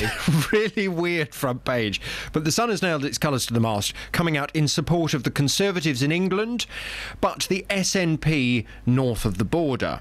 Well, the polls open this time next week, really, don't they? Yeah. Is it Thursday next week? Yes, it is, mate. Yeah, it is. Yeah, So the question is, have you made up your mind who you're going to vote for? From 9 this morning, I'd love your call on 08459 455 555. We all know that there's a general election looming. Prime Minister has informed the Queen of the David Cameron has informed the Queen of the dissolution of Parliament. Firing the formal starting gun on the general election campaign. But locally, it's not all about the national picture, as there's also a mayoral election taking place. Bedford's interesting. It's one of the few places in the country that actually elects its mayor. This afternoon, I'll be live from Bedford Rugby Club to bring you an insight from the candidates. There isn't one simple answer. It has to be different actions. If you'd like to be part of the audience and have your questions answered, email 3cr@bbc.co.uk with your details. Would the candidates like to express their support for free car parking throughout the area? And you can listen to the whole debate right here from 3 this afternoon. Roberto Perroni on BBC Three Counties Radio. On FM, AM, online and digital radio. This is Iain Lee. On BBC Three Counties Radio. Now, obese children are being overlooked for advice and support, according to research carried out by the Luton and Dunstable Hospital. The Trust claims that clinicians are turning a blind eye for a variety of reasons, including a fear of upsetting parents and time constraints. Well, this goes against NHS guidance, which says healthcare professionals should aim to create a supportive environment to help the child and their family make lifestyle changes. Joined by Dr. Faye Powell, who's a psychology lecturer at Bedford University, specialising in child eating disorders. What would you say, Faye? Are overweight and obese children, are they being neglected, do you think? I think the findings of this Just come a little bit closer to that wonky microphone, thank you. No problem. I think the findings of this study are very interesting in the fact that it does seem to be that a large proportion of doctors are not addressing this. I think the issue comes of whose role it is within the health service. Is that clear, whether it's the GP's role, like you say, in the hospital setting, outpatient clinics, to ensure that these messages are getting across. I think it was interesting the way that doctors mentioned their concerns about doctor-patient relationships, and I think that's something that we need to make sure that there's adequate training for healthcare professionals in how they deliver these messages. Because you don't want to say, "Oh, your kid's fat." You have to phrase it in a way that doesn't sound accusatory or degrading or anything. But is it not the GP's? Because the GP, when I used to be a smoker, the GP would say, have you given up smoking yet? You're going to stop? They'd kind of would just nod at little things I could do to make my life better and healthier. Yes, and I think what they talk about there and the need for a cultural shift is quite important there, that it becomes almost a norm that we have that expectation that actually the doctor is within their rights to talk to you about, everything to do with your health. And we know that a really key part of that is obesity. And I think with parents is perhaps focusing not just on the weight of the child, but actually talking more about their child's health, nutrition, the importance of fruits and vegetables for, much broadly for child health, not this focus on weight, which can sort of come with that stigma and worry with parents. I suppose the thing is, as a parent, we all like to think that we are the best parents, and and how dare anybody criticise, whether that's what's being done or not, but criticise the way we're bringing our child up. And I would imagine that by bringing up a weight and something like that, it kind of is an indirect criticism, isn't it, of the parent? You can understand that some parents would perhaps see it like that, and we do see that a little bit with the National Child Measurement Programme, which is undertaken in schools where children are weighed and measured in reception and at the end. And are they? There has been, yes. What age are the kids weighed and measured? It is in reception year 2, which I think is about 5 years old. Right, okay, yeah. And then before they go to secondary school. And all of the kids are weighed and measured? Yes. Wow, okay. And what we find is that a letter is then sent home to parents to let them know if their child is of healthy weight or overweight, underweight. Yeah. And most parents find this useful, but some do find it quite offensive with this letter home. So I think what we've got to find is if we're going to tell parents that their child's overweight, the support has got to go along with that. It's not enough just to tell a parent their child's overweight, but where are we referring them to?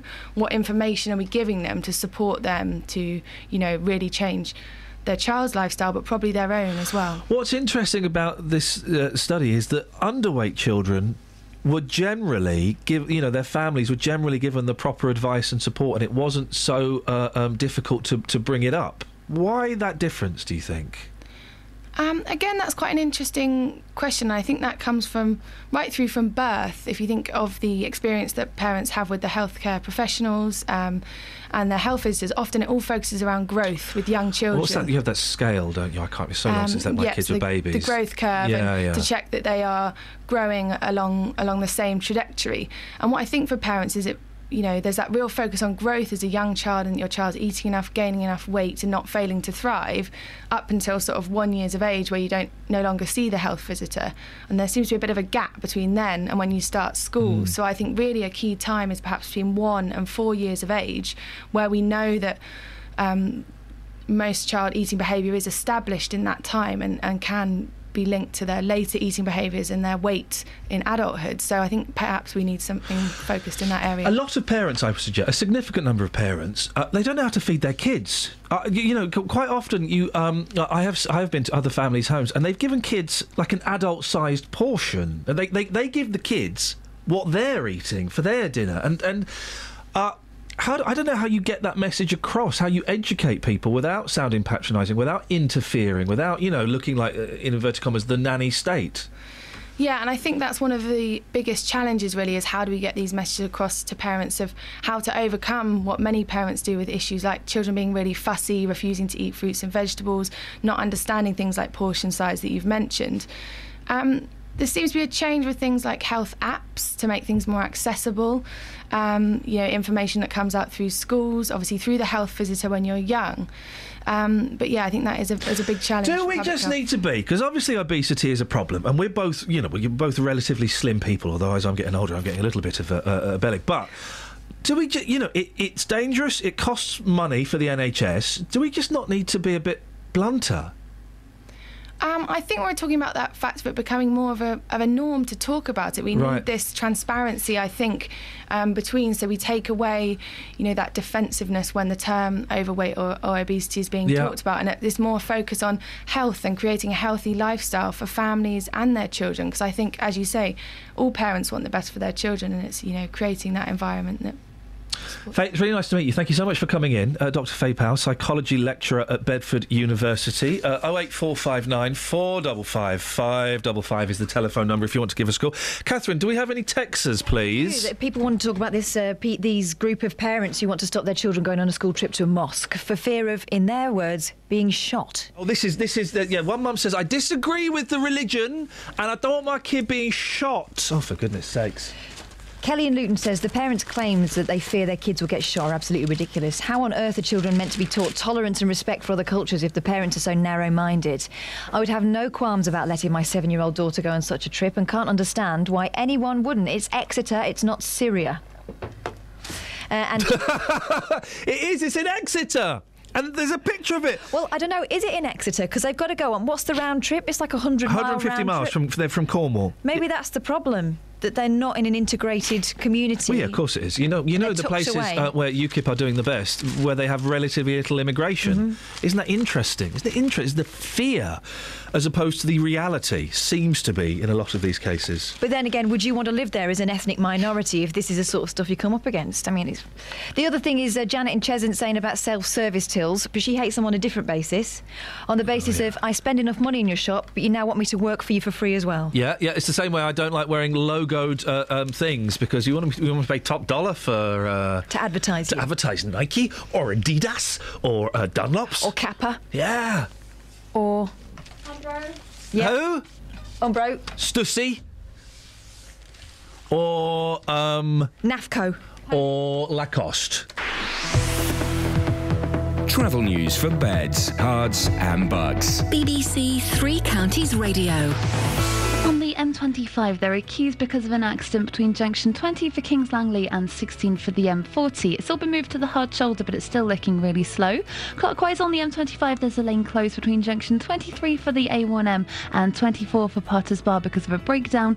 And on the M1, it's looking slow from junction 12 for Flitwick towards junction 9 for Redbourne because of an accident. In Luton on Hatters Way, that's been closed in both directions between Dunstable Road and Tool End Lane because of an accident. And the A1 southbound is looking slow slow approaching the Black Cat roundabout from the St Neots junction. There's no reports of any delays on the trains. Samantha Bruff, BBC Three Counties Radio. Across beds, hearts and bugs. This is BBC Three Counties Radio.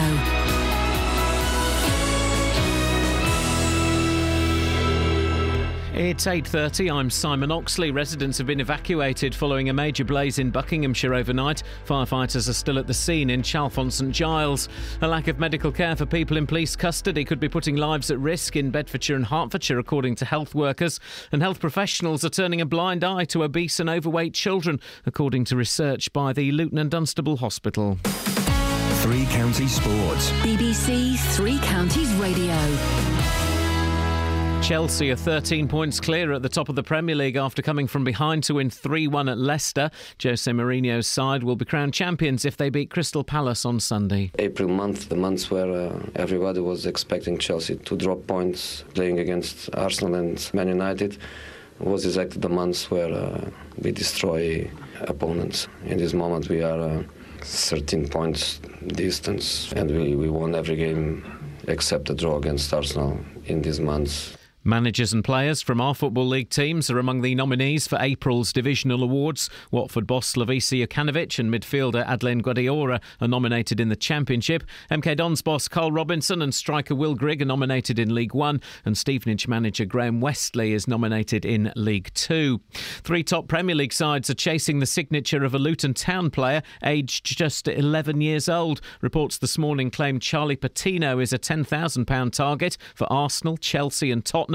The youngster is at Luton's academy and is also a Hatters season ticket holder. His father has told the Daily Mail they will come to a decision at the end of the season. Boreham Wood won the first leg of their Conference South playoff semi-final 2-0 at Haventon Waterlooville last night. First half goals from Junior Murray and Graham Montgomery gave Ian Allinson's side the advantage for Saturday's second leg in Hertfordshire. And Ronnie O'Sullivan is out of the World Snooker after losing his quarter-final 13-9 to Stuart Bingham. I can't make no excuses, I was outplayed. It was all there for everyone to see. Everyone else can make their own mind up on what they thought my performance was, but I was off the pace, and if you're not committed to playing as much as the events as the other players, then that's going to happen. Another former champion, Neil Robertson, also lost 13-12 to Barry Hawkins. So the semi-final lineup is Bingham versus Judd Trump and Hawkins versus Sean Murphy. BBC Three Counties News and Sport. The next full bulletin is at 9.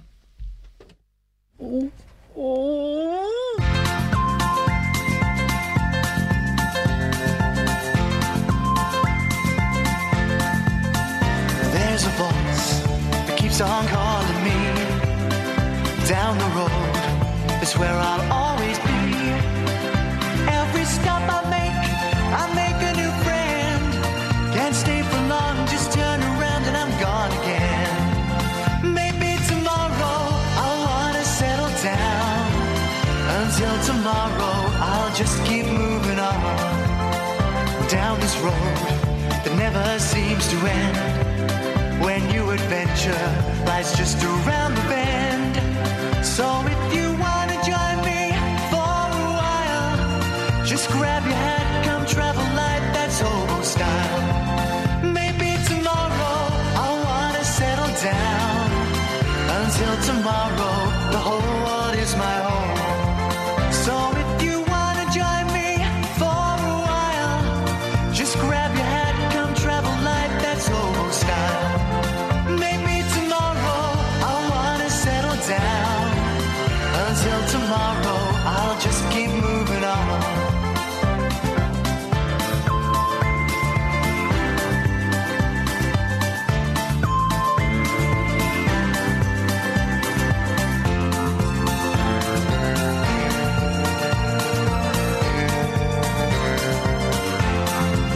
Maybe tomorrow I'll wanna settle down. Until tomorrow, I'll just keep moving on. There's a world that's waiting to unfold, a brand new tale no one has ever told. We've journeyed far, but you know it won't be long. We're almost there and we've paid our fare with a hobo song. Maybe tomorrow I'll wanna settle down. Until tomorrow, I'll just keep moving on. So if you want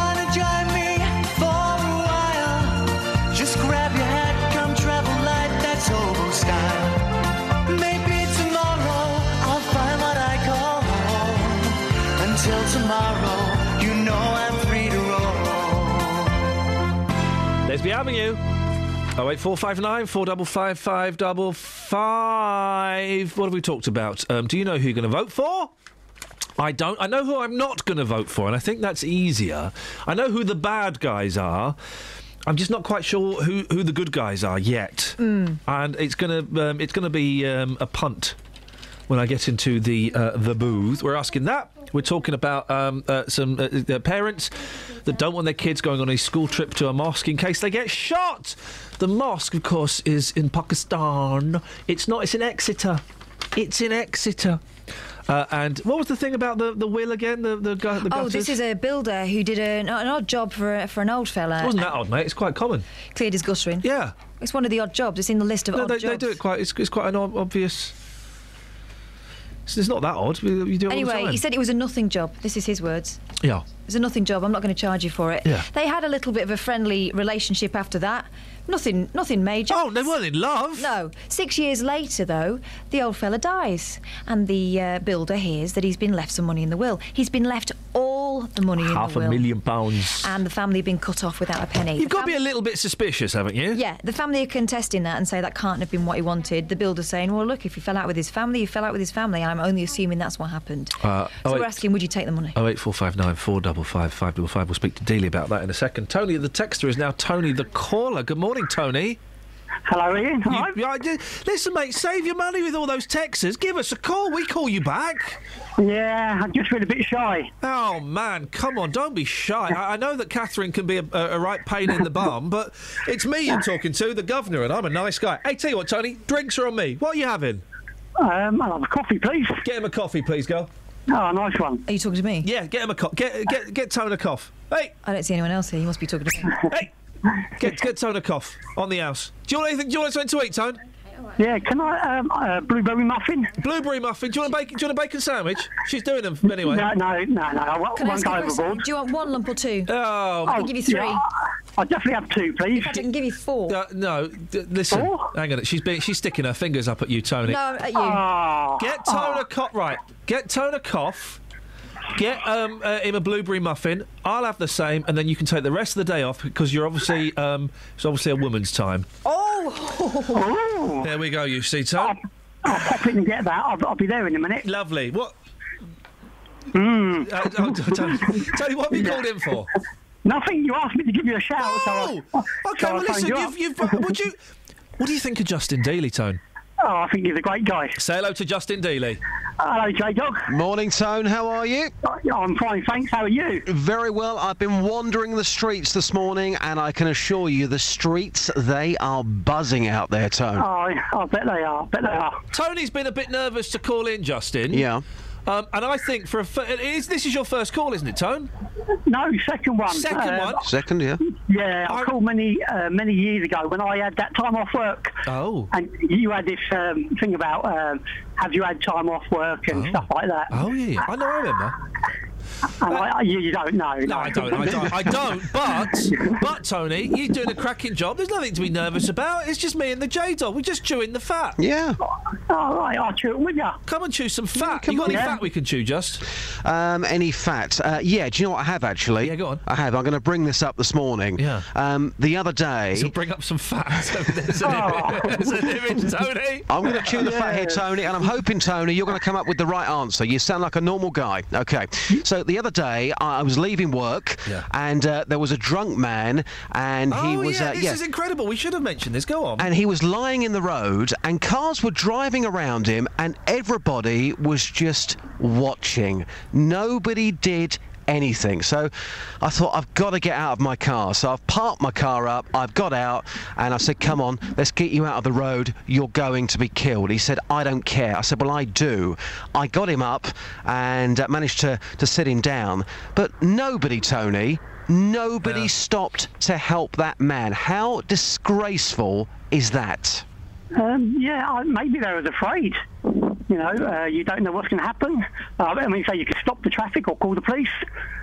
We've got to try, though. We've got to try, haven't we? You do have to try, Here's the thing, Tony, because Catherine and I both drove past Justin with this gentleman at the side of the road.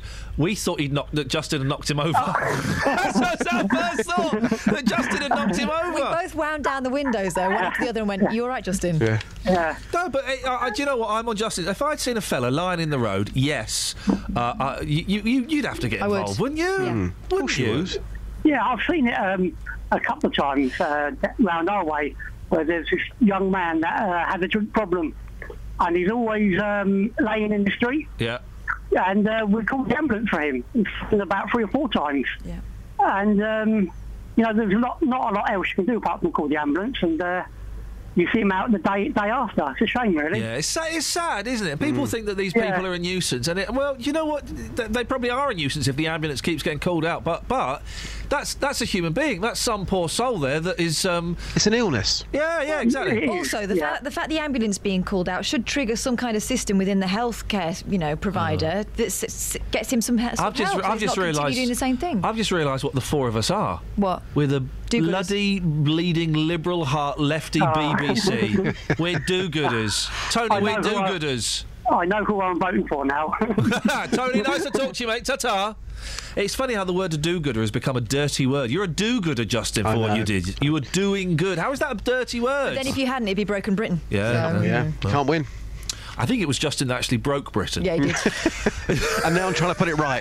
Justin, this story about the will. Oh, cracking story. Offered, he's given £500,000 in a will because he did a little bit of work for an old fella for free. There's a part of you, isn't there, Justin, that's a bit suspicious?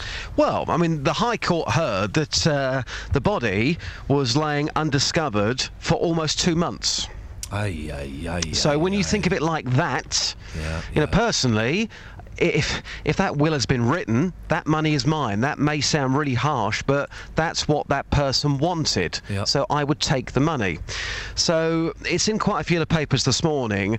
What I've done this morning, I've gone and spoken to builders, and I put the scenario to them. Good, well done. Yeah, well thank done. you, boss. Thank you, Justin. That's brilliant. Thank you very much, Mr. Sarcasm. No, I'm not I'm being genuine. I'm not. That's not. I'm doing my genuine face. This is the problem, right? You've got a sarcastic. I've got a sarcastic demeanour. No, it's. Do you know what? It's one of those things. It's so obvious that I would never have thought of it. I'm being genuine. That is actually a stroke of genius. So Daniel Sharp, he's admitted that he was shocked to learn that this money was in the will, £500,000, because he was doing some work for free, fixing the gutters. I've been talking to builders this morning, asking them if they were in the same situation, would they take the money? Some of the views are quite harsh. One at the end is just weird. Here's what people had to say. Ross, you're a blokey builder, OK? Imagine yourself in the same situation. Would you take the money? Would you accept £500,000? Yes, 100%. Tell us why. I've worked for it. All he was doing was doing his gutters. No. It's a tough situation, isn't it? But if someone offered you £500,000, you'd take it, wouldn't you? I would. He was in his will. That's what he wanted. So. Would you not feel guilty about the family missing out? No, I'll never see him again. Here's another blokey builder. Would you take the £500,000? Definitely, 100%. If he wants to give it to me, then it's mine. But what if he wasn't in, let's just say, the right frame of mind when he made that will? That's a different kettle of fish then, isn't it? That's for them to find out whether he did or didn't, not me. He's written the papers and signed them, that's for me to take. What would you do? Would you take the money? Yes, if the family were wealthy and they didn't need it, then I guess I would. That would be his last wishes, so yeah. So what if the family had nothing? What would you do then? Depending on the amount of money. £500,000? £500,000, probably share it, 50-50. Your conscience is clear and you've got something. His wishes have half been sorted and hopefully everybody's happy. I'd take it and give it to a charity or something. Really? Yeah, why not? It's not my money to start with, so it doesn't make a difference to me. Why can't you pass on the goodness? Because that goodness is meant for you. Not really. He wanted to give it to me, I want to give it to a charity. Not giving it to their family, that's the last thing I'd do. I can't believe you give away £500,000. Yeah, I'm comfortable, I don't need it. Goodness me. OK, that's an interesting one, thank you. No, thank you. I was being genuine, Justin, when I said that was a brilliant idea. They were great answers. Yeah, I mean, some of them, I think, would suggest that some people out there are rather greedy and don't care at all. But the guy at the end, why would you give away £500,000, which is meant legally by law, of course, and that will for you? Well, then why not? Well, it's yours. You do with it what you want. Yeah, I suppose so, but I just find that one a bit weird. Why? Well, that's £500,000. If somebody gave me £500,000... What's half of £500,000? £250,000. Beautiful. OK. So you've still got £250,000? No, he said, the guy at the end, he said he would give every penny to charity because it wasn't his money to start with. Oh, no, that's dumb. Yeah. I misheard that. And he was comfortable. The way I see it is I wouldn't give that money away because just think about all the good that I could do for my family with £500,000.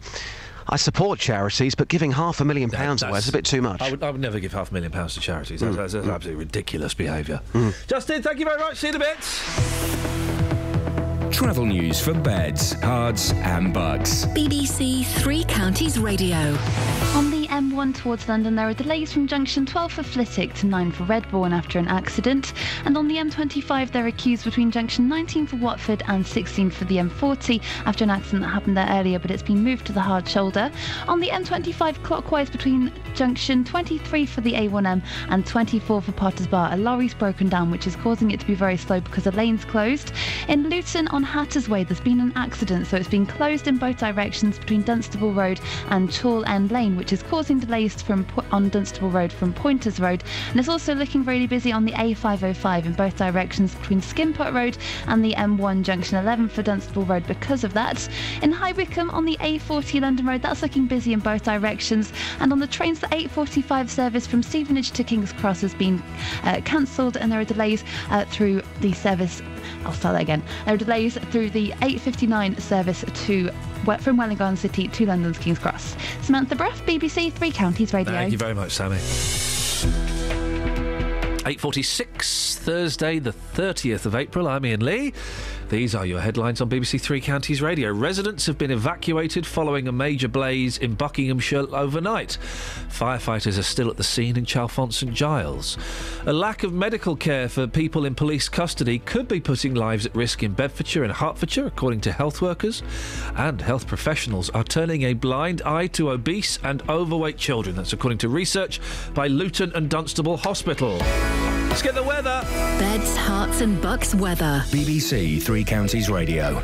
Hello, good morning. It's been a bit of a chilly start, but lots of lovely sunshine around for much of the rest of the day, really. Just watch out for one or two showers which may develop through the middle part of the day. It's a risk, really. Certainly the chance of one or two showers, some of them could be on the heavy side too. Some places, of course, will stay dry all day. Very hit and miss, those showers, and there'll be lots more in the way of sunshine as we head through the late afternoon and into the evening period as well. Lovely end to the day. Top temperatures today, we're looking at 15 or 16 Celsius. That's 61 in Fahrenheit. Now, overnight tonight, it's going to feel really quite chilly. Temperatures could perhaps dip just low enough for a touch of frost on the grass into tomorrow morning. Otherwise, up 3-4 degrees in some of the towns. Tomorrow is going to be a dry day, but it will feel a bit cooler with temperatures probably only at around 11 or 12 degrees. A northeasterly wind tomorrow, that's why. There will be some sunshine around. It'll be quite hazy towards southern areas with plenty of high cloud around at times. Over the bank holiday weekend, we'll keep checking the forecast basically because there's a lot of uncertainty regarding it at the moment. There will be some wet weather at times, probably on Sunday. So Saturday looks dry, Sunday looks like a real washout, and then on Monday we'll see some showers around. So there will be lots of dry weather too, but watch out for those showers. They could be quite heavy, and things will generally get milder into next week with temperatures at around 16 or 17 degrees. That's the forecast for now.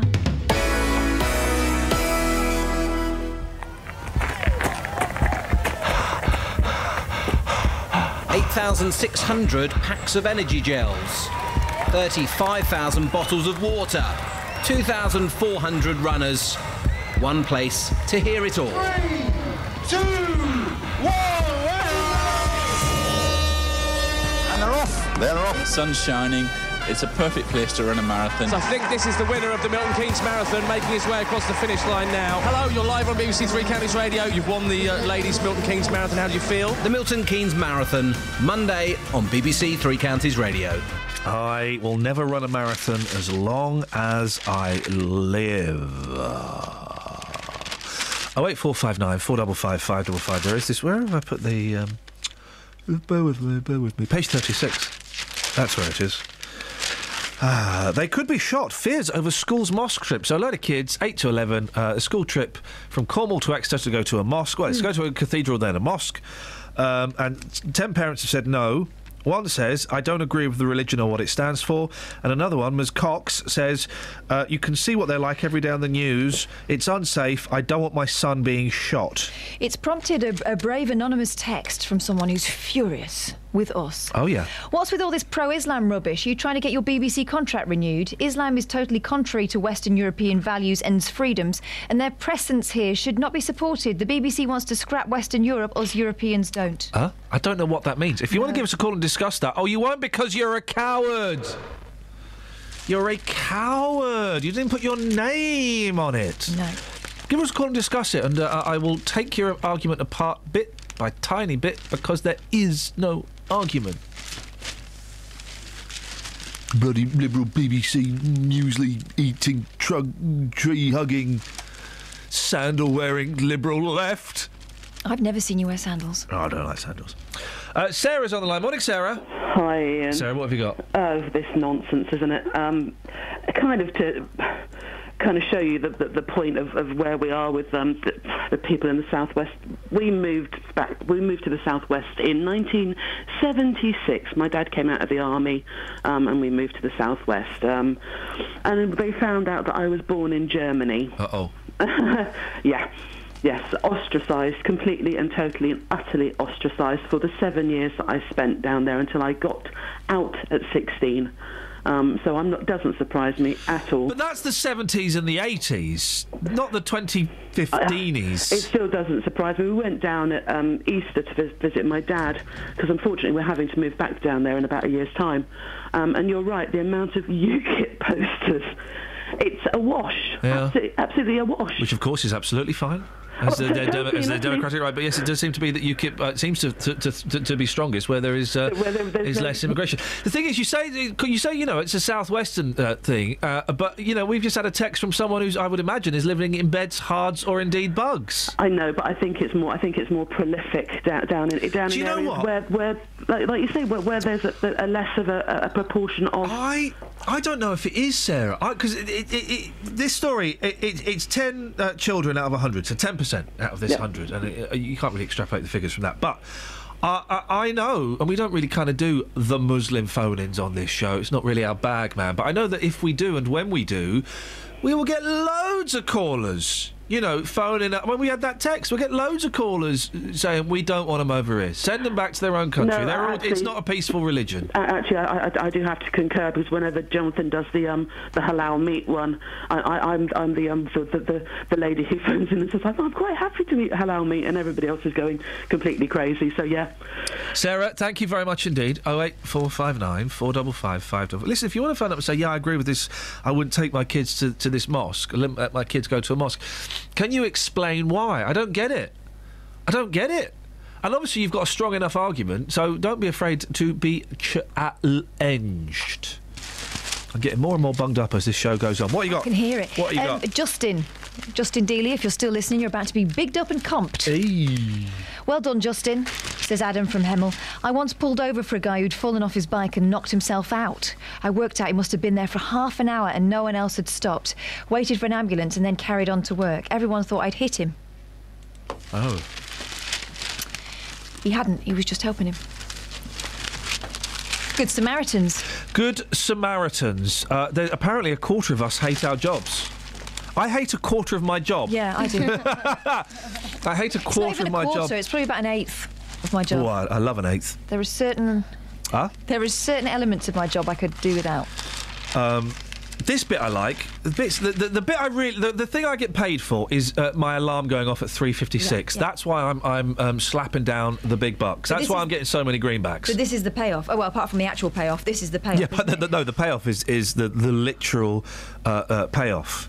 A quarter of us hate our job. I'm so glad I don't have a proper office. This is the closest I've ever come to an office job, in as much as I have to sit in an office some days for, an hour and a half. I've actually hated my job in the past. I mean, sitting in the car crying about how much I hated the job. If you find yourself counting down the hours until you can leave your office, you're not alone. Who sang that? Michael Jackson. No. Baby D? No. Olive. That is Olive, by the way, great album.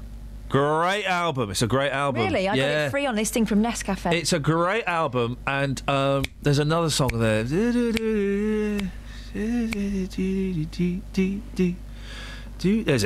Sounds good. A study has found that a quarter of British workers hate their job. The poll of 2,000 people revealed that more than 1 in 4, 27%, are fed up and want to quit their current role. Almost half admitted they dread the week ahead on a Sunday night, with a whopping 7 in 10 admitting they watch the clock until the end of the day. Surely everybody watches the clock until the end of the day. Well, it's been the last couple of hours. The last couple of hours of this show, I'm desperate to speed it up. Yes. Desperate to... right. The rabbit hole I like, the rest of it, what a chore. If only it could all be the rabbit hole. Oh, yeah. If only. Now, if you're not listening between 6 and 7, boy, you guys are missing something very special. But we can't talk about it. Not only that, it seems more of us dream of ditching the office life altogether. Where we go. According to the survey conducted by, here we go, the Association of Accounting Technicians. That'll be it. That'll be it, guys. Half of us would like to set up our own business, with owning a restaurant, being a writer or an artist the 3 most popular choices. Well, being an artist isn't a job, that's stupid. And being opening a restaurant, that's going to be so hard. You've got to know how many, chips, how many eggs are you going to have in? Well, already, I want to quit the job of running a fictional restaurant, because I don't know how many eggs I'm going to need. Too much swearing as well. Too much swearing. I think the swearing thing is a little bit of a myth. I think that's... And also, sauce being squeezed into small, elaborate shapes or skid marks across a plate. What's that all about? I would definitely buy cheap market sauce and put it in Heinz. Yeah, exactly. Beautiful.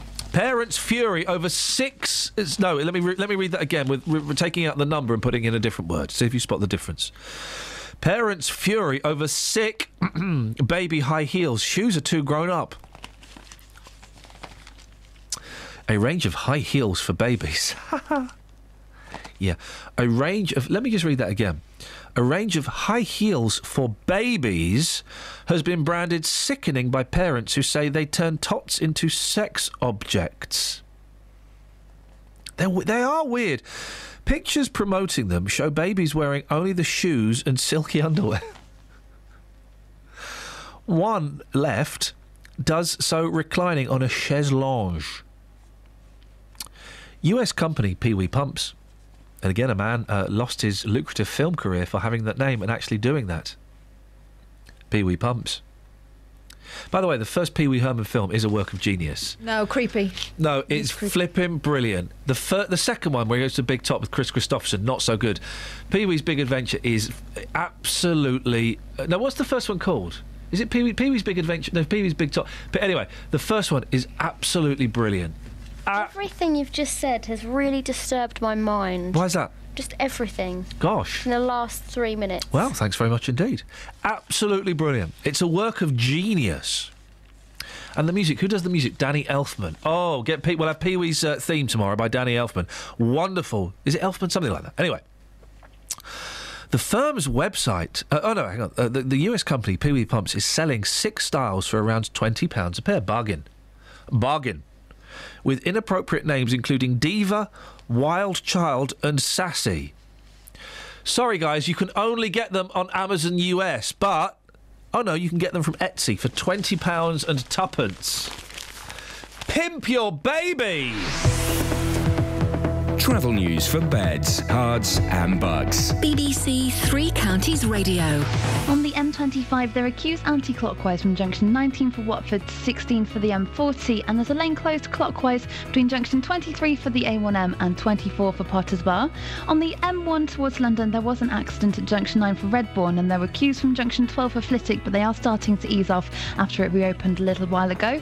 In Luton, though, Hatters Way is still closed between Dunstable Road and Chorl End Lane, and also the A505 Dunstable is looking really slow eastbound between Pointers Road and the M1 junction 11 for Dunstable Road as a result of that. On the trains, the 8:59 service from Welwyn Garden City to London's King's Cross has been cancelled, and the 9:03 service from Stevenage to London's King's Cross is delayed by half an hour.